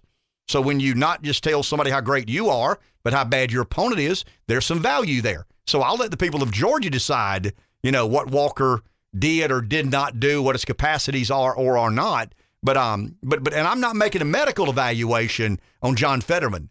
I'm making a very personal evaluation of a guy I watched last night for an hour struggle mightily to try and put coherent sentences together, and we replayed a couple of those. Bad grammar doesn't mean mental disability. Let's go to the phone. Neil in Sumter, listening to WDXY. Hi, Neil. Hey, good morning, guys. Hey, I didn't watch that debate last night, but based on what I've seen of Fetterman, I would say that his politics indicate that he's got some screws loose already, because his views on the world are just pretty messed up. When you're left of Bernie, you've got some problems to start with. But what I wanted to call about, we happened to see Tucker last night for just a few minutes, and he was interviewing the University of Kentucky swimmer who finished second in the women's swimming to the boy who she had to swim against for the national title. And she made a really keen observation. Apparently, Biden was talking with some hip TikToker who's transitioning, says he's, from being a male to becoming a female, and talking about all these female issues and things that she has to go through or he has to go through anyway. It's confusing as the dickens. But the Kentucky girl said something that was very poignant, and I think it's something that is going to come to the surface of that debate as far as how we go forward as a society. And she said that a man going around acting like a girl and pretending he's got all the same issues and is going through the same things as a girl is akin to blackface. And that just punched me. That just hit me. I had never seen it put so succinctly. We're so intolerant of a white person running around acting like they're a black person. Why are we tolerating boys running around acting like they're girls and doing all the cliched things that they perceive is womanhood? So just throw that in your bag of tricks. Watch for that one to percolate up and become a term that we start talking about here over the next year and a half or 2 years if the women's rights movement really does truly embrace women's rights. Thank you, Neil. Appreciate that. I actually saw some of that, and there's a Matt Walsh video. He's a podcaster extraordinaire. Got a lot of followers, big audience. We'll be trying to dig that out in a second. But Walsh is at a college campus, and he's approached by someone who is transitioning. And you can tell the person is confused and And, I mean, it's almost like it's one of these mental breakdowns happening right before your very eyes. And Walsh does a phenomenal job of breaking that down and explaining some of the ins and outs, do's and don'ts. Here's the problem, guys, and Neil knows this, and the majority of you know this. We're not debating transgenderism or gender mutilation because they don't have any merit. So this goes back to the monolith. I mean, this goes back to the cathedral. The cathedral makes his mind up that transgenderism is to be legitimized, is to be normalized. And anybody who has a contrasting view or an alternate point of view is disallowed from participating in the debate or conversation. That's the issue with the American political left. That's my biggest issue with the left. I have no problem debating Jeff on whatever issue, and I'll applaud Jeff for calling in and standing his ground. I mean, we disagree, and I think he misrepresents things, but I would imagine he thinks I misrepresent certain things. I think he spins things out of the so far out of whack, but I would imagine he thinks I spin things too far out of whack. I get that. But we live in a world now where we're disallowing debate. And because a group of people says transgenderism deserves to be normalized, we shut down anybody who doesn't share that opinion. Gender mutilation, sex change operations, those can't stand. I mean, the merit of gender identity within people under the age of 16, what I call minor sex change operations, you can't normalize that. That's bizarre. That's crazy. That's nonsense. But if somebody on the left is forced to defend it, it's obvious how nonsensical it is, how illegitimate it is. So instead of having that debate, let's shut it down. And if somebody does not share that point of view, if they don't share that liberal perspective, then they're not allowed to engage in this particular debate. I am so equipped right now to debate gender mutilation with minors or transgenderism with teenagers, but we can't because we're not allowed to have that debate. That's totalitarianism. That's censorship. That's fine. I mean, there are a lot of different words that you can inject there. That's what happens when people are in control of the conversation, becomes so monolithic in nature. The media is 90% liberal. Academia is 90% liberal. The 10% are afraid to speak their mind for fear of losing their jobs. We know that to be the case. I mean, that's identifiable. I mean, academia is more liberal than it's ever been. The media is more liberal than it's ever been. And when liberals make their mind up that gender mutilation is to be normalized, anybody of dissent is to be dealt with. And the way you deal with them is label them extremist. And Tucker said it last night, and I think he's onto something. Extremism gets to be defined by a group of people who share a monolithic view of the world and dole out punishment consistent with what they perceive the danger or threat of extremism to eventually be. That should scare the hell out of everybody listening to my voice. And this time of the year, it kind of does. Why? Because we're not watching Seinfeld. I mean, we're 2 weeks to an election, so the 50 weeks we watch Seinfeld, we turn the channel every now and then to a news station. We read a political report. We listen to a radio show. We become somewhat more aware of some of these conversations that we must have even while watching our 25th Soup Nazi episode of the 25th time we've seen the Soup Nazi episode of Seinfeld. It's a good episode. Take a break. Back in a minute. You know, we're talking about bad grammar and mental disabilities and how smart someone is or not. I was just thinking about it right before we went on the air. There was this gentleman that I did business with that would always say, I knowed. You know, and not I knew, I knowed. Sort of going to have about, I knowed he had $50 million in the bank, you know what I mean? But it was always like, I mean, we do it. We I don't know. I think we do humanity a disservice in trying to equate our command of the language and how smart someone is or is not. Didn't your hero, Bob Dylan, write a song with the word node in it? Yeah, and sold the collection for $350 million.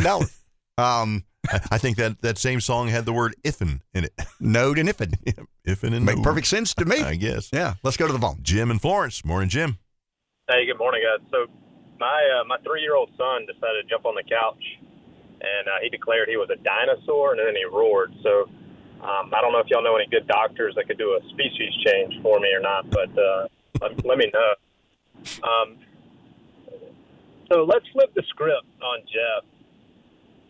And simply put, Jeff would call me a racist if I said what he said, if we were talking about a Republican Fetterman and a Democrat Walker. So I'll do what all Republicans should do and grow some testicular fortitude and call the Democrats exactly what they are. So, Jeff, you're a racist. But Ken, Politico released an article on Monday. The headline said, Biden admin set to warn about threats to nation's election infrastructure. So we were told after the 2020 elections, those were the safest and most secure. But 2 short years later, when the GOP is said to do well, it's not safe and secure. Now, I remember after the 2016 elections when the Democrats were in full, election denialism mode, Kamala Harris got in front of Congress and she said she watched voting machines being hacked in front of her. And that video is still on C-SPAN's website. So which is it? To your callers, one, we're not a democracy, Williams. We're a constitutional republic. So I don't like democracy. Democracy is mob rule. So, yes, I'd like to see democracy die in that sense. Now, we democratically elect our government, but we are not a democracy. And to Jeff, well, these elections, which is it? And we have Hillary Clinton saying that Republicans already set out to steal the 24 elections. So just as hypocritical as they claim we are, they are. Thank you, Ken. Yeah, but thank you, Jim. Appreciate the call. The change in the devil's brew, so to speak, the missing ingredient was a political party that was willing to give an equal and opposite resistance. And now, all of a sudden, post-Trump, the Republicans will get after it a little bit. They'll challenge. Tucker's empowered. Tucker has a large audience. The late Rush Limbaugh was an emphatic movement leader. Bongino and Clay Travis and talk radio in general.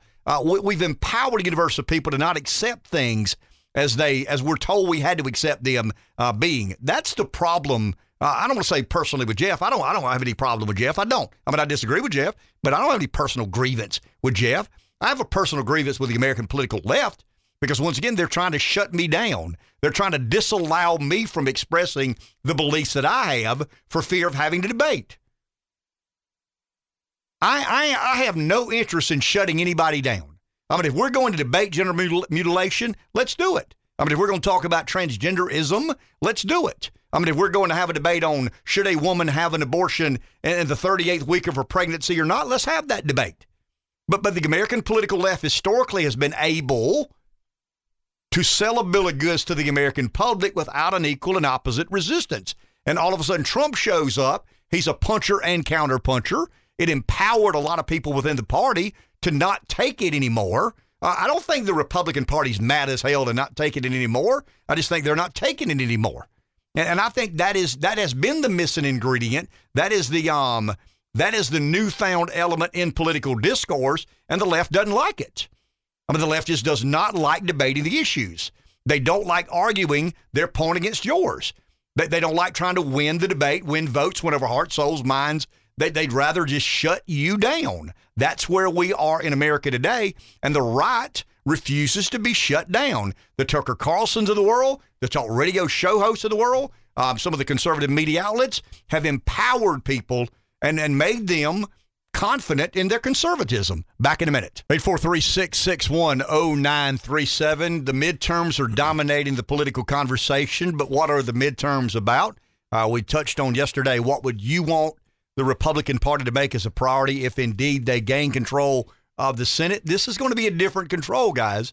I mean, this is not Toomey and Portman. I mean, this could be Masters and Vance and Walker and Dr. Oz. I mean, this is a kind of a new breed of Republican leadership if they indeed get elected to the Senate. Vance is in.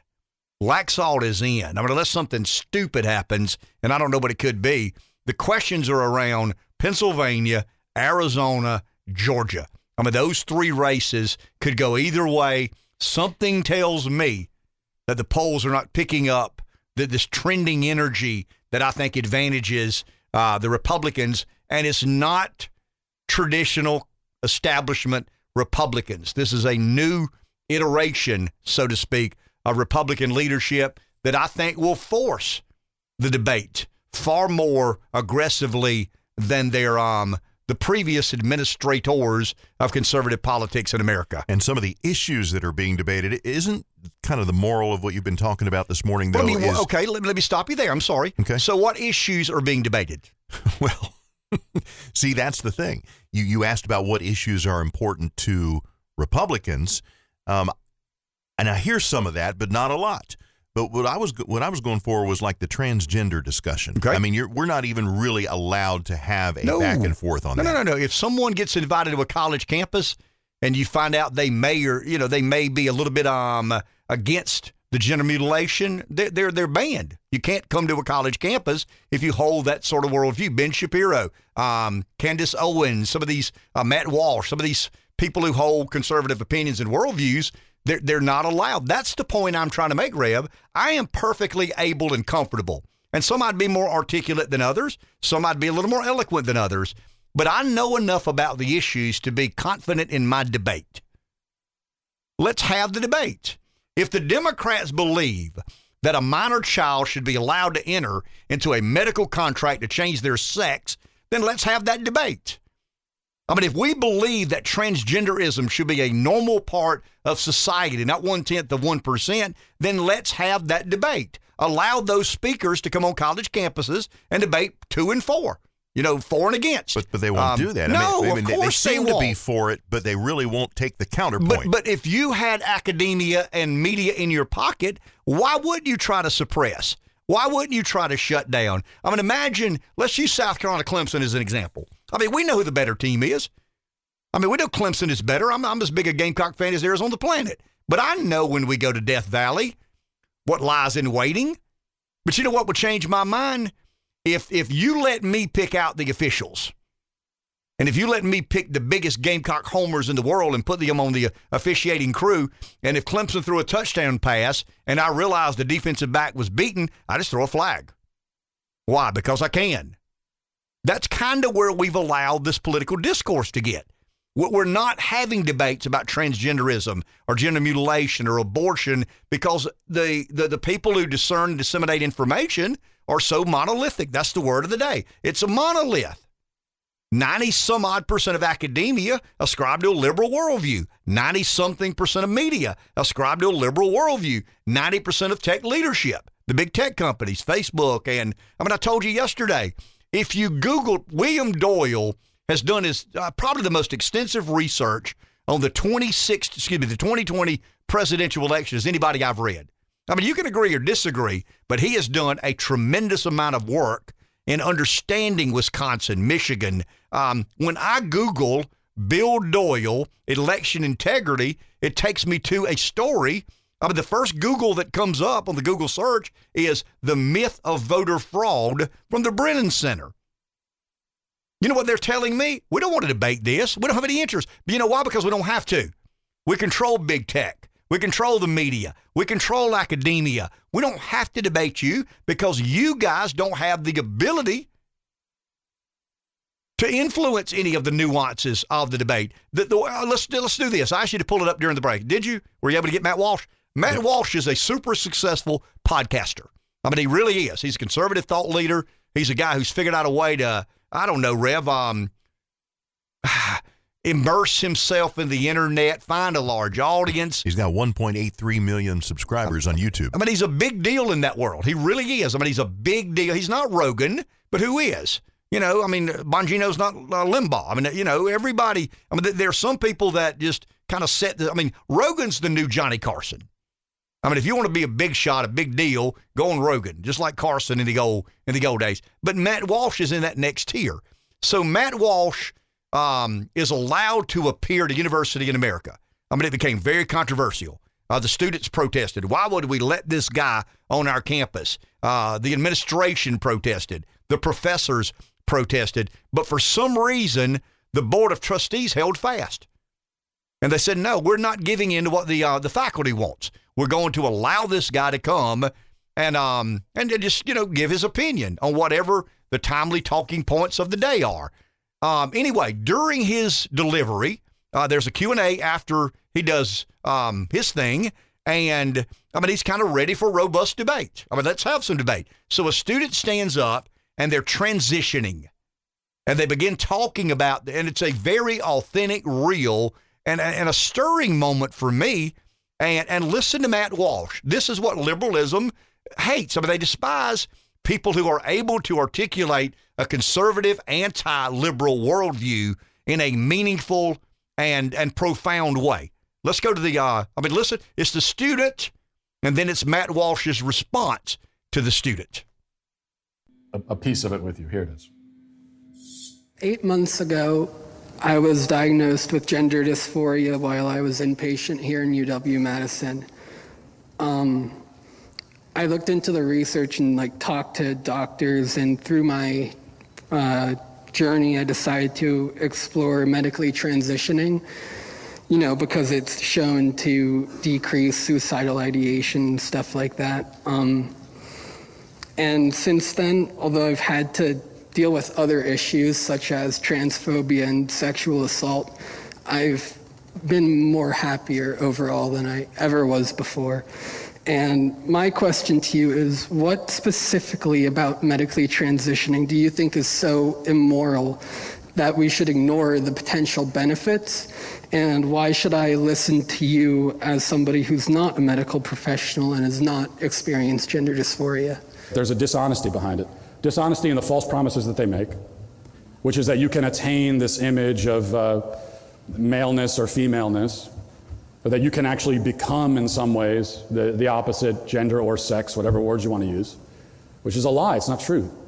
You never can. I think I can pass. And I have a horrible Adam's apple. My voice sounds like this. I still love myself. And there has always been money in making people happy, like wearing nice clothes or good food. It does cost a lot of money. That's why I can't get surgeries that would make me a lot happier. But the point of medicine is not supposed to be to make you happy in the moment. That's not the objective of medicine. The objective of medicine is your overall wellness. It's about treating what is actually wrong. That's medicine. And so if you are struggling to accept who you were born as, what your actual biological identity is, I have all the compassion in the world for that. I mean, I can't imagine having that disconnect in my head. It has to be a source of immense despair. But what I hate is the medical professionals who, instead of helping you with that, and instead of helping you to accept who you really are and find joy and fulfillment in it, they're trying to make a quick buck. And they're selling you false promises, and they're telling you that this stuff is based on long-term studies, and they're lying to you because it's not. There have never been any reliable long-term studies on almost all of this stuff, because the fact is that the medical industry only started doing this at such a large scale recently, so they couldn't have the data. They're pretending that they do. They're lying. And that's what I hate. That's the immorality. See, I believe this. I mean, maybe I'm optimistic, and maybe I want to believe that there's always a chance to pull out of whatever bog you're in. I believe young people want to hear that. I believe there are young people in this country. I mean, I know I got one. I mean, I know there's one in Columbia. I mean, I know this. And she and I have these conversations about, buying a Tesla and agreeing with climate change and getting an A. And I said, don't you ever do that. I mean, don't you ever even consider buying a Tesla and buying into climate change just to get an A. Don't you do that. Young people are our future, and we've got to give them a fair dose of competitive debate and constructive dialogue and the serious discussions about these very serious issues. And did you hear the young people applaud when Matt Walsh said, he pushed back. And he was not, I don't think he insulted the person at all. It's sad to hear that person struggle with this disconnect they've got, that they're a boy who believes they were intended to be a girl. That's bizarre to me, but that's where we've allowed this debate to get. There are people today that believe they were born of the wrong race, born of the wrong sex, and, medicine is there to help correct that wrong. That's basically saying that God makes mistakes. That, God, you were born a man, should have been born a woman if for whatever reason you weren't. Now I can't get in some of the realities of transgender. I don't understand it enough, and I'm not trying to. But Matt Walsh basically said nobody has research on this. The medical community is arguing, and I'm talking about the transgender activist community, arguing we have a plethora of research that shows you were born of the wrong sex and we can help you. No, there is no abundance of research. There's very little research about this. It's normally funded by the government. It's funded in 10, a little bit like climate change. And once again, I'm not arguing whether someone has a right to transition or not. The point I'm arguing is let's have a debate about transitioning. Let's have a debate about gender neutrality or gender mutilation. Let's let more Matt Walsh speak on college campuses. And let's let young people entertain a perspective not of a professor, not of an elite liberal, not of a tyrannical do-gooder, but of someone who has kind of an alternate worldview. And when I hear those young people applaud, it excites me. It really does. And we should let Candace Owens speak to as many groups of young people as she chooses. Ben Shapiro, some of these young conservative thought leaders should be welcomed with open arms to academic and intellectual settings because they have a perspective that is not welcomed, and young people are being indoctrinated. If you're a young, impressionable soul and you don't have an influence other than those sorts, and I'm talking about the media or academia. If you're a 21-year-old and you don't have an active mother or father in your life, you defer somewhere else to get your political persuasions and worldviews and perspectives. And I just think the more Matt Walshes that are allowed on college campuses, he never insulted that person. He, to me, expressed empathy for that person, great empathy for that person. He struggled with them in trying to help. But as he said, medicine is not here to just make you feel better for a moment or two. The notion of medicine is to fix what's wrong. And if you are a man who is identifying as a woman, something is wrong. And the easy answer to say, well, God just let you be born the wrong sex. Now a lot of these people who believe in trans, they're not of the religious mind. They don't believe in a intelligent designer or an ultimate creator. They believe in evolution and happenstance and coincidence and all these other sorts of things. But I just think that is a riveting discussion, and it's not about what you believe or not. It's about having a respectful, legitimate debate about things that matter a hell of a lot in a modern, successful and prosperous society. Let's go to the phone. Dan in Florence. Good morning, Dan. Hey, guys. Wanted to amplify what you're saying there, Ken. I read a post the other day, and it's about the Holocaust. And the post that was written back then, or somebody writing about the Holocaust said, it didn't start with gas chambers. It started with one party controlling the media, one party controlling the message, one party deciding what is truth, one party censoring speech and silencing opposition, one party dividing citizens into us and them and calling on their supporters to harass them. It started when good people turned a blind eye and let it happen. And you think about what's happening today, not just in America, but in the world.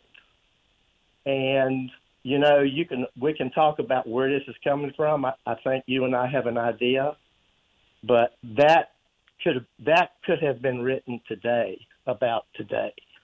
And I think it's very powerful, and I think people should pay attention to it.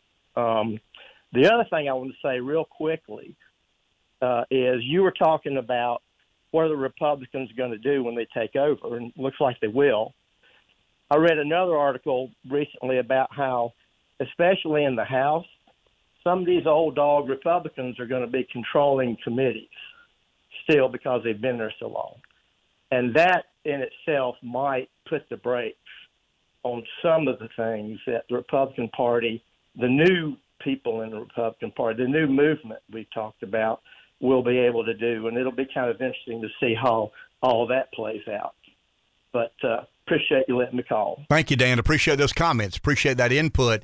and I'll say it again, I don't have all the answers. I don't profess to have all the answers. I mean, I've got a lot of opinions. I think my opinions are somewhat informed. I mean, they're more informed on business matters and economic matters. I tend to understand a little better than I do some of the other social and cultural issues, but I still have opinions there. The point I'm trying to make is the most dangerous thing in America today, I mean, if we are a representative republic, is to disallow debate.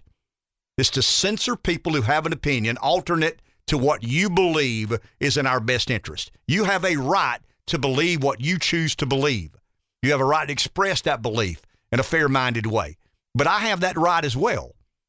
And the concern I have is when one entity or enterprise is so dominated by a political thought, as academia is, as the media is, we begin to drift off into a place of people afraid to speak their minds. And I think Tucker did a good job last night of explaining extremism is not a crime. It should never be a crime. People have a right to have extreme views.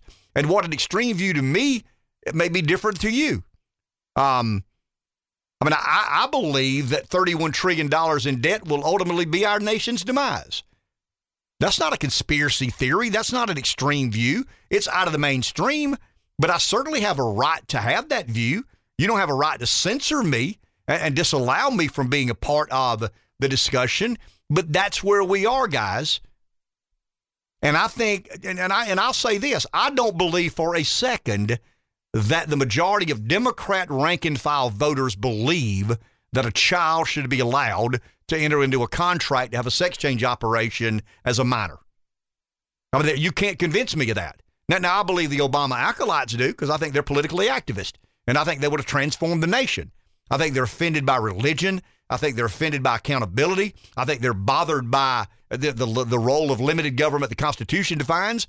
I think they'd rather government be God and government in control of everything, government more authoritative in most of our daily lives and activities. But I don't believe every Democrat believes that a minor child should be allowed to enter into a medical, but your party does. I mean, the leadership of your party, those folks who are trying to fundamentally transform our country from historically what it's been to something unique and different. And it's easy to say, well, you know how those racists are. You know how those bigots are. You know how those closed-minded people are. And for many years, Republican leadership allowed themselves to be labeled that. Maybe we are racist. Maybe we are closed-minded. Maybe we are bigoted. But I think Trump ushered in a wave of resistance that empowers people to say, shut up, I'm not a racist. You're a nut to believe that gender mutilation makes any sense. How stupid is it to think that a woman has a right to change her sex as a 12-year-old? You see where I'm headed? I mean, I think for a long time, the Republicans didn't want any part of that. You know why? They wanted to be revered and respected by whom? Academia and the media. I mean, the John McCain, Mitt Romneys of the world, they don't care what the Rust Belt voter thinks of them. They're much more interested in how many times they'll get invited to meet the press, or do they get the Kennedy Medal of Freedom. And we got one party interested in that. We got one party fundamentally interested in transforming the country culturally, socially, economically, politically from what has historically been the norm to a new norm. And we've not had an equal and opposite resistance. And now we do.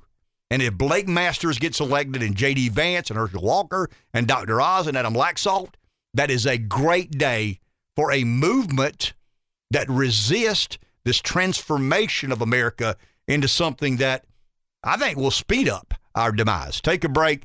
Back in a minute. Well, I mean, it's a yield on your money. I mean, when you buy a bond or a T-bill or whatever investment you make in the federal government, I mean, you get a higher premium. But there is one reason to be optimistic.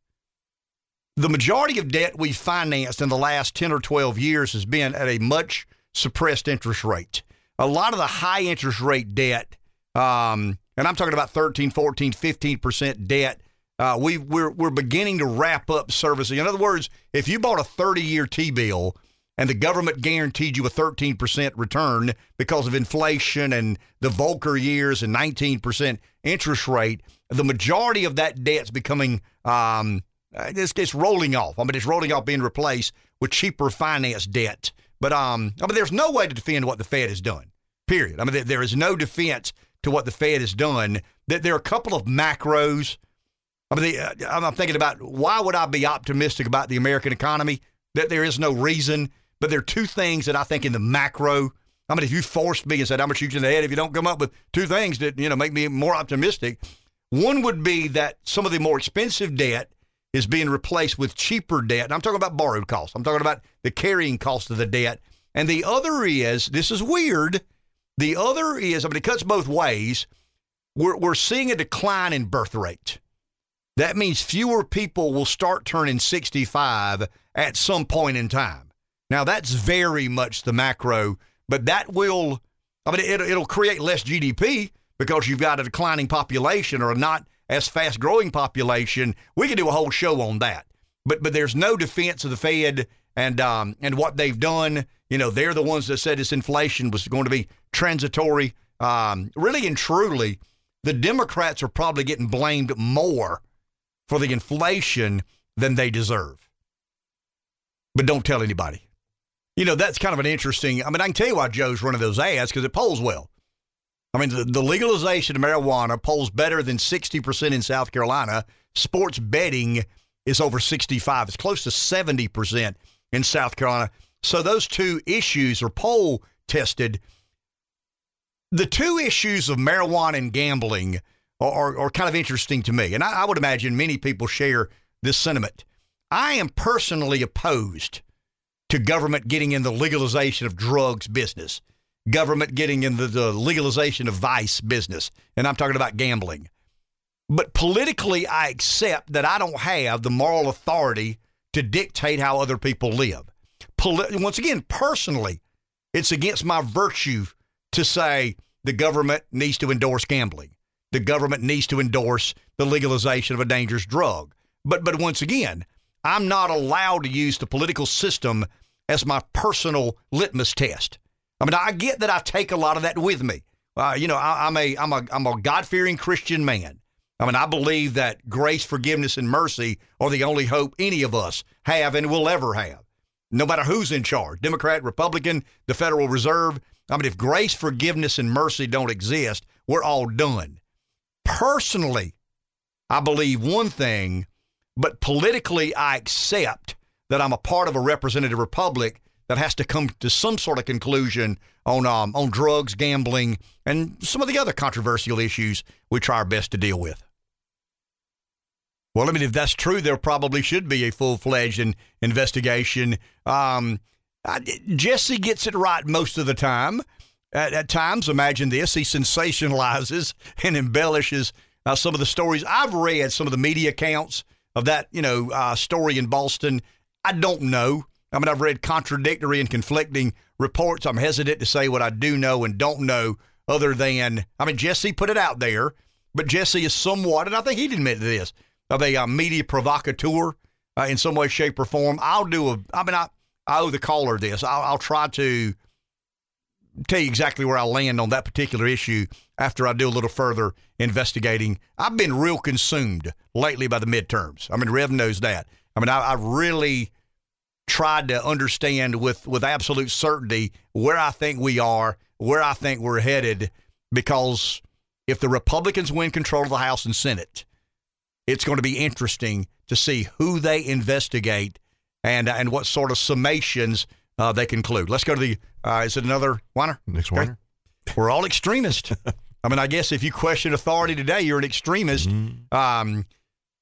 We've got people in prison because of trespassing, but you trespassed on the house that Nancy Pelosi's in charge of. The government holds in reverence. It is what it is. You're not an extremist if you're a MAGA Republican. To me, if you're a MAGA Republican, you're a part of the most exciting political, enterprise in American politics today.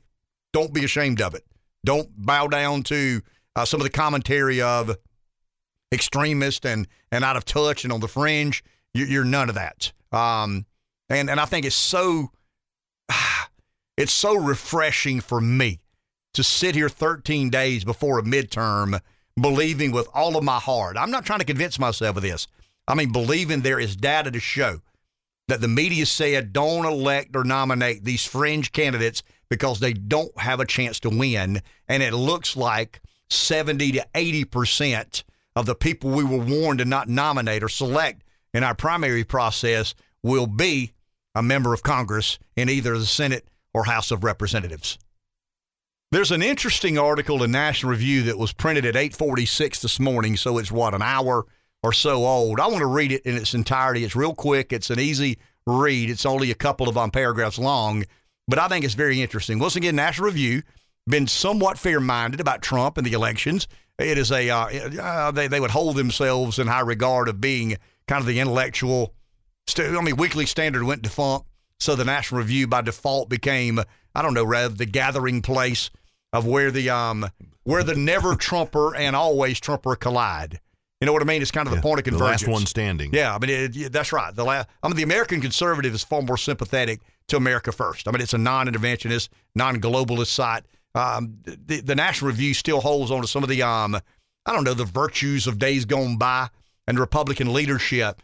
But Jeffrey Ballar writes for the National Review. He's actually a freelance writer, does a lot of work for a lot of different places. But I want to read this verbatim. And I won't bore you because it's not but a couple of paragraphs, but it's interesting. At 8:46 this morning, like many of you, I watched last night's Pennsylvania Senate debate between John Fetterman and Mehmet Oz with something akin to slack-jawed horror. Fetterman's manifest inability to deal with the contradictions and inconvenient past positions in his record is one political matter. His manifest inability to process simple verbal exchanges or respond in complete and coherent sentences is something entirely different. I rewatched the debate this morning, and my feelings turned from shock to anger. I understand that John Fetterman has his own agency and personal ambitions, but I am stunned, given how feeble he is right now, that anyone who loves him or cares for him would have allowed him to continue on this campaign. He desperately needs to be working on rehabilitation as a full-time endeavor, 7 days a week. I understand the reality that Democrats want to retain the U.S. Senate just as much as Republicans wish to retake it. But at some point, you have to find a new candidate. And now, I suspect, Pennsylvania Democrats are about to pay for their cynicism.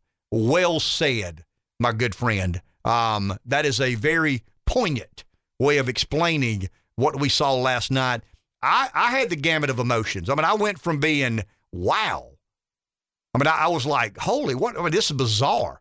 This guy cannot carry on a conversation with anybody. But he's got all these, I don't know if you saw it or not, Reb, but there's a couple of screens behind the moderators, like a teleprompter, that have the words coming up so he can audibly process what it is they're asking him. And but that, and I'm not saying the Republicans wouldn't do the same thing. Maybe they would, but they're not.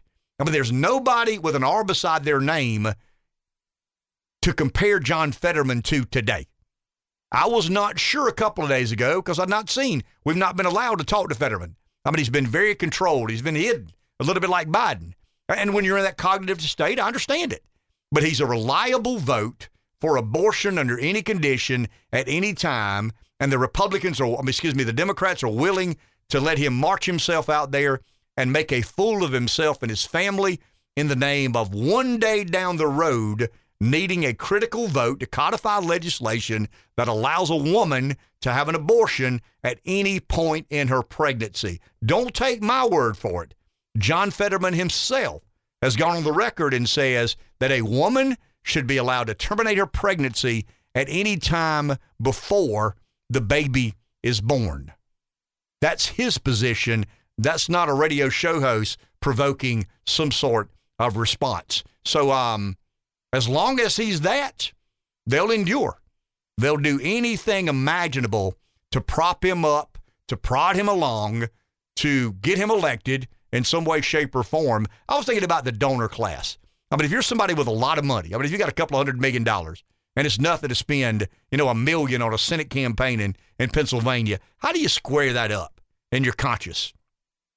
You're a wealthy person. You can spend your money as you see fit. But how do you square that up? When you watch the performance of Fetterman last night and you consider yourself a patriotic American, how do you endorse or support a guy in that condition going to the U.S. Senate? I don't know, but some do. Take a break. Back in a minute. 843-661-0937. Only 2 or 3 minutes left. Someone's on the phone. Let's go there. Yeah, Jeff has had a chance to call back. Hey, Jeff. Hey, guys. Thanks for taking my call. First, did you feel like I made any racist comments about Hershel Walker? Did I mention his race? Well, I mean, I think his profession. I mean, the other caller said that if a conservative had said something similar to what you said, they would be called a racist, and liberals are not, or Democrats are not. Okay, so just to be clear, do you feel like I said anything that was racist? If I were playing politics, I'd argue you did. But after I've told you enough to know that I think you're sincere. I think you're genuine. I don't think you have a racial motivation. But if I were playing hardball politics, I would accuse you of that. Sure. And you just said you don't know how any patriotic American could vote for Fetterman. Right? I don't, Jeff. I honestly don't. Okay. After watching what I watched last night, I mean, it was sad. It was bizarre. It was weird. It was dangerous. I mean, I've just never seen anything like that, and I've seen a lot of people screw up debates. Yeah. So you should look up Mike Pompeo's comments on Oz, because he's a Turkish citizen, right? Correct. He doesn't vote in the U.S. elections. He votes in the Turkish elections. Correct? Historically, he has, yes. Yep. You know that he served in the Turkish military. Mm-hmm. And none of that's anti-American, but I will say this. If he was going to run for the U.S. Senate, he should give up his Turkish citizenship before he does it. I would agree with that. Okay. I would agree with that. So we're willing to elect a foreign national, and that's you don't feel that's un-American? Not really. I mean, okay. No. I mean, I understand what you're saying. I mean, and I understand you're trying to turn it around on me. But last night was about Fetterman. I mean, I've not vetted. I mean, I'm not a Pennsylvanian. I mean, I'm not a resident of Pennsylvania. I've not had to go through what Oz did in Turkey or didn't do in Turkey, or what sort of medical career he had, and what sort of radio or television show he hosts. I mean, if I were a Pennsylvanian, I would imagine I'd probably better explore the ins and outs, do's and don'ts, pros and cons of an Oz, being a senator. But what I watched last night, I've never seen anything like that in American politics. A guy struggle not with an issue, but to coherently put together sentences. That was bizarre to me, strange to me. Yeah. And I don't know how you believe that's in the country's best interest to have a guy in that state deciding whether or not to spend millions of dollars, billions, trillions, whether or not to allow somebody to be a Supreme Court justice for the rest of their life. To me, that does question your patriotism. Well, you should talk to a speech therapist and see what happens when somebody has a stroke and expressive aphasia, and see how that recovery can happen, will happen. So it's one of those things where and I pray it does, Jeff, and I mean this sincerely. I pray he does get better. I mean, I don't wish the guy any ill will, and I'm more angry at the people who allowed him to go out there and attempt to have a debate with a pretty articulate medical doctor. Yeah, a Turkish citizen. Pretty articulate medical doctor. Hey, just to be clear, Jeff, I want to make sure. So your position is that Hershel Walker is not qualified to be in the U.S. Senate, but John Fetterman is. If you're going to make more equivalence on intelligence, I would say that yes, Fetterman is more suited to be a candidate than Hershel Walker. Did Absolutely. You watch last night, Jeff? I did. Okay. I did watch. It didn't concern you? And again, I understand what he's diagnosed with. Okay. We all do. We all understand. And it's unfortunate that the guy had a stroke. But he had a stroke in the middle of a campaign running for Senate. He's got to excuse himself. To me, the voters should disqualify Fetterman because he's not up for the job right now. He may be in 6 years. Thank you, Jeff. Appreciate it. Didn't give the number now. We're about to get out of here. Glad Jeff called back. A lot of interesting content today. A lot of interesting debate and discussion, disagreement. We'll try to do 4 more hours of it tomorrow. Enjoy your day.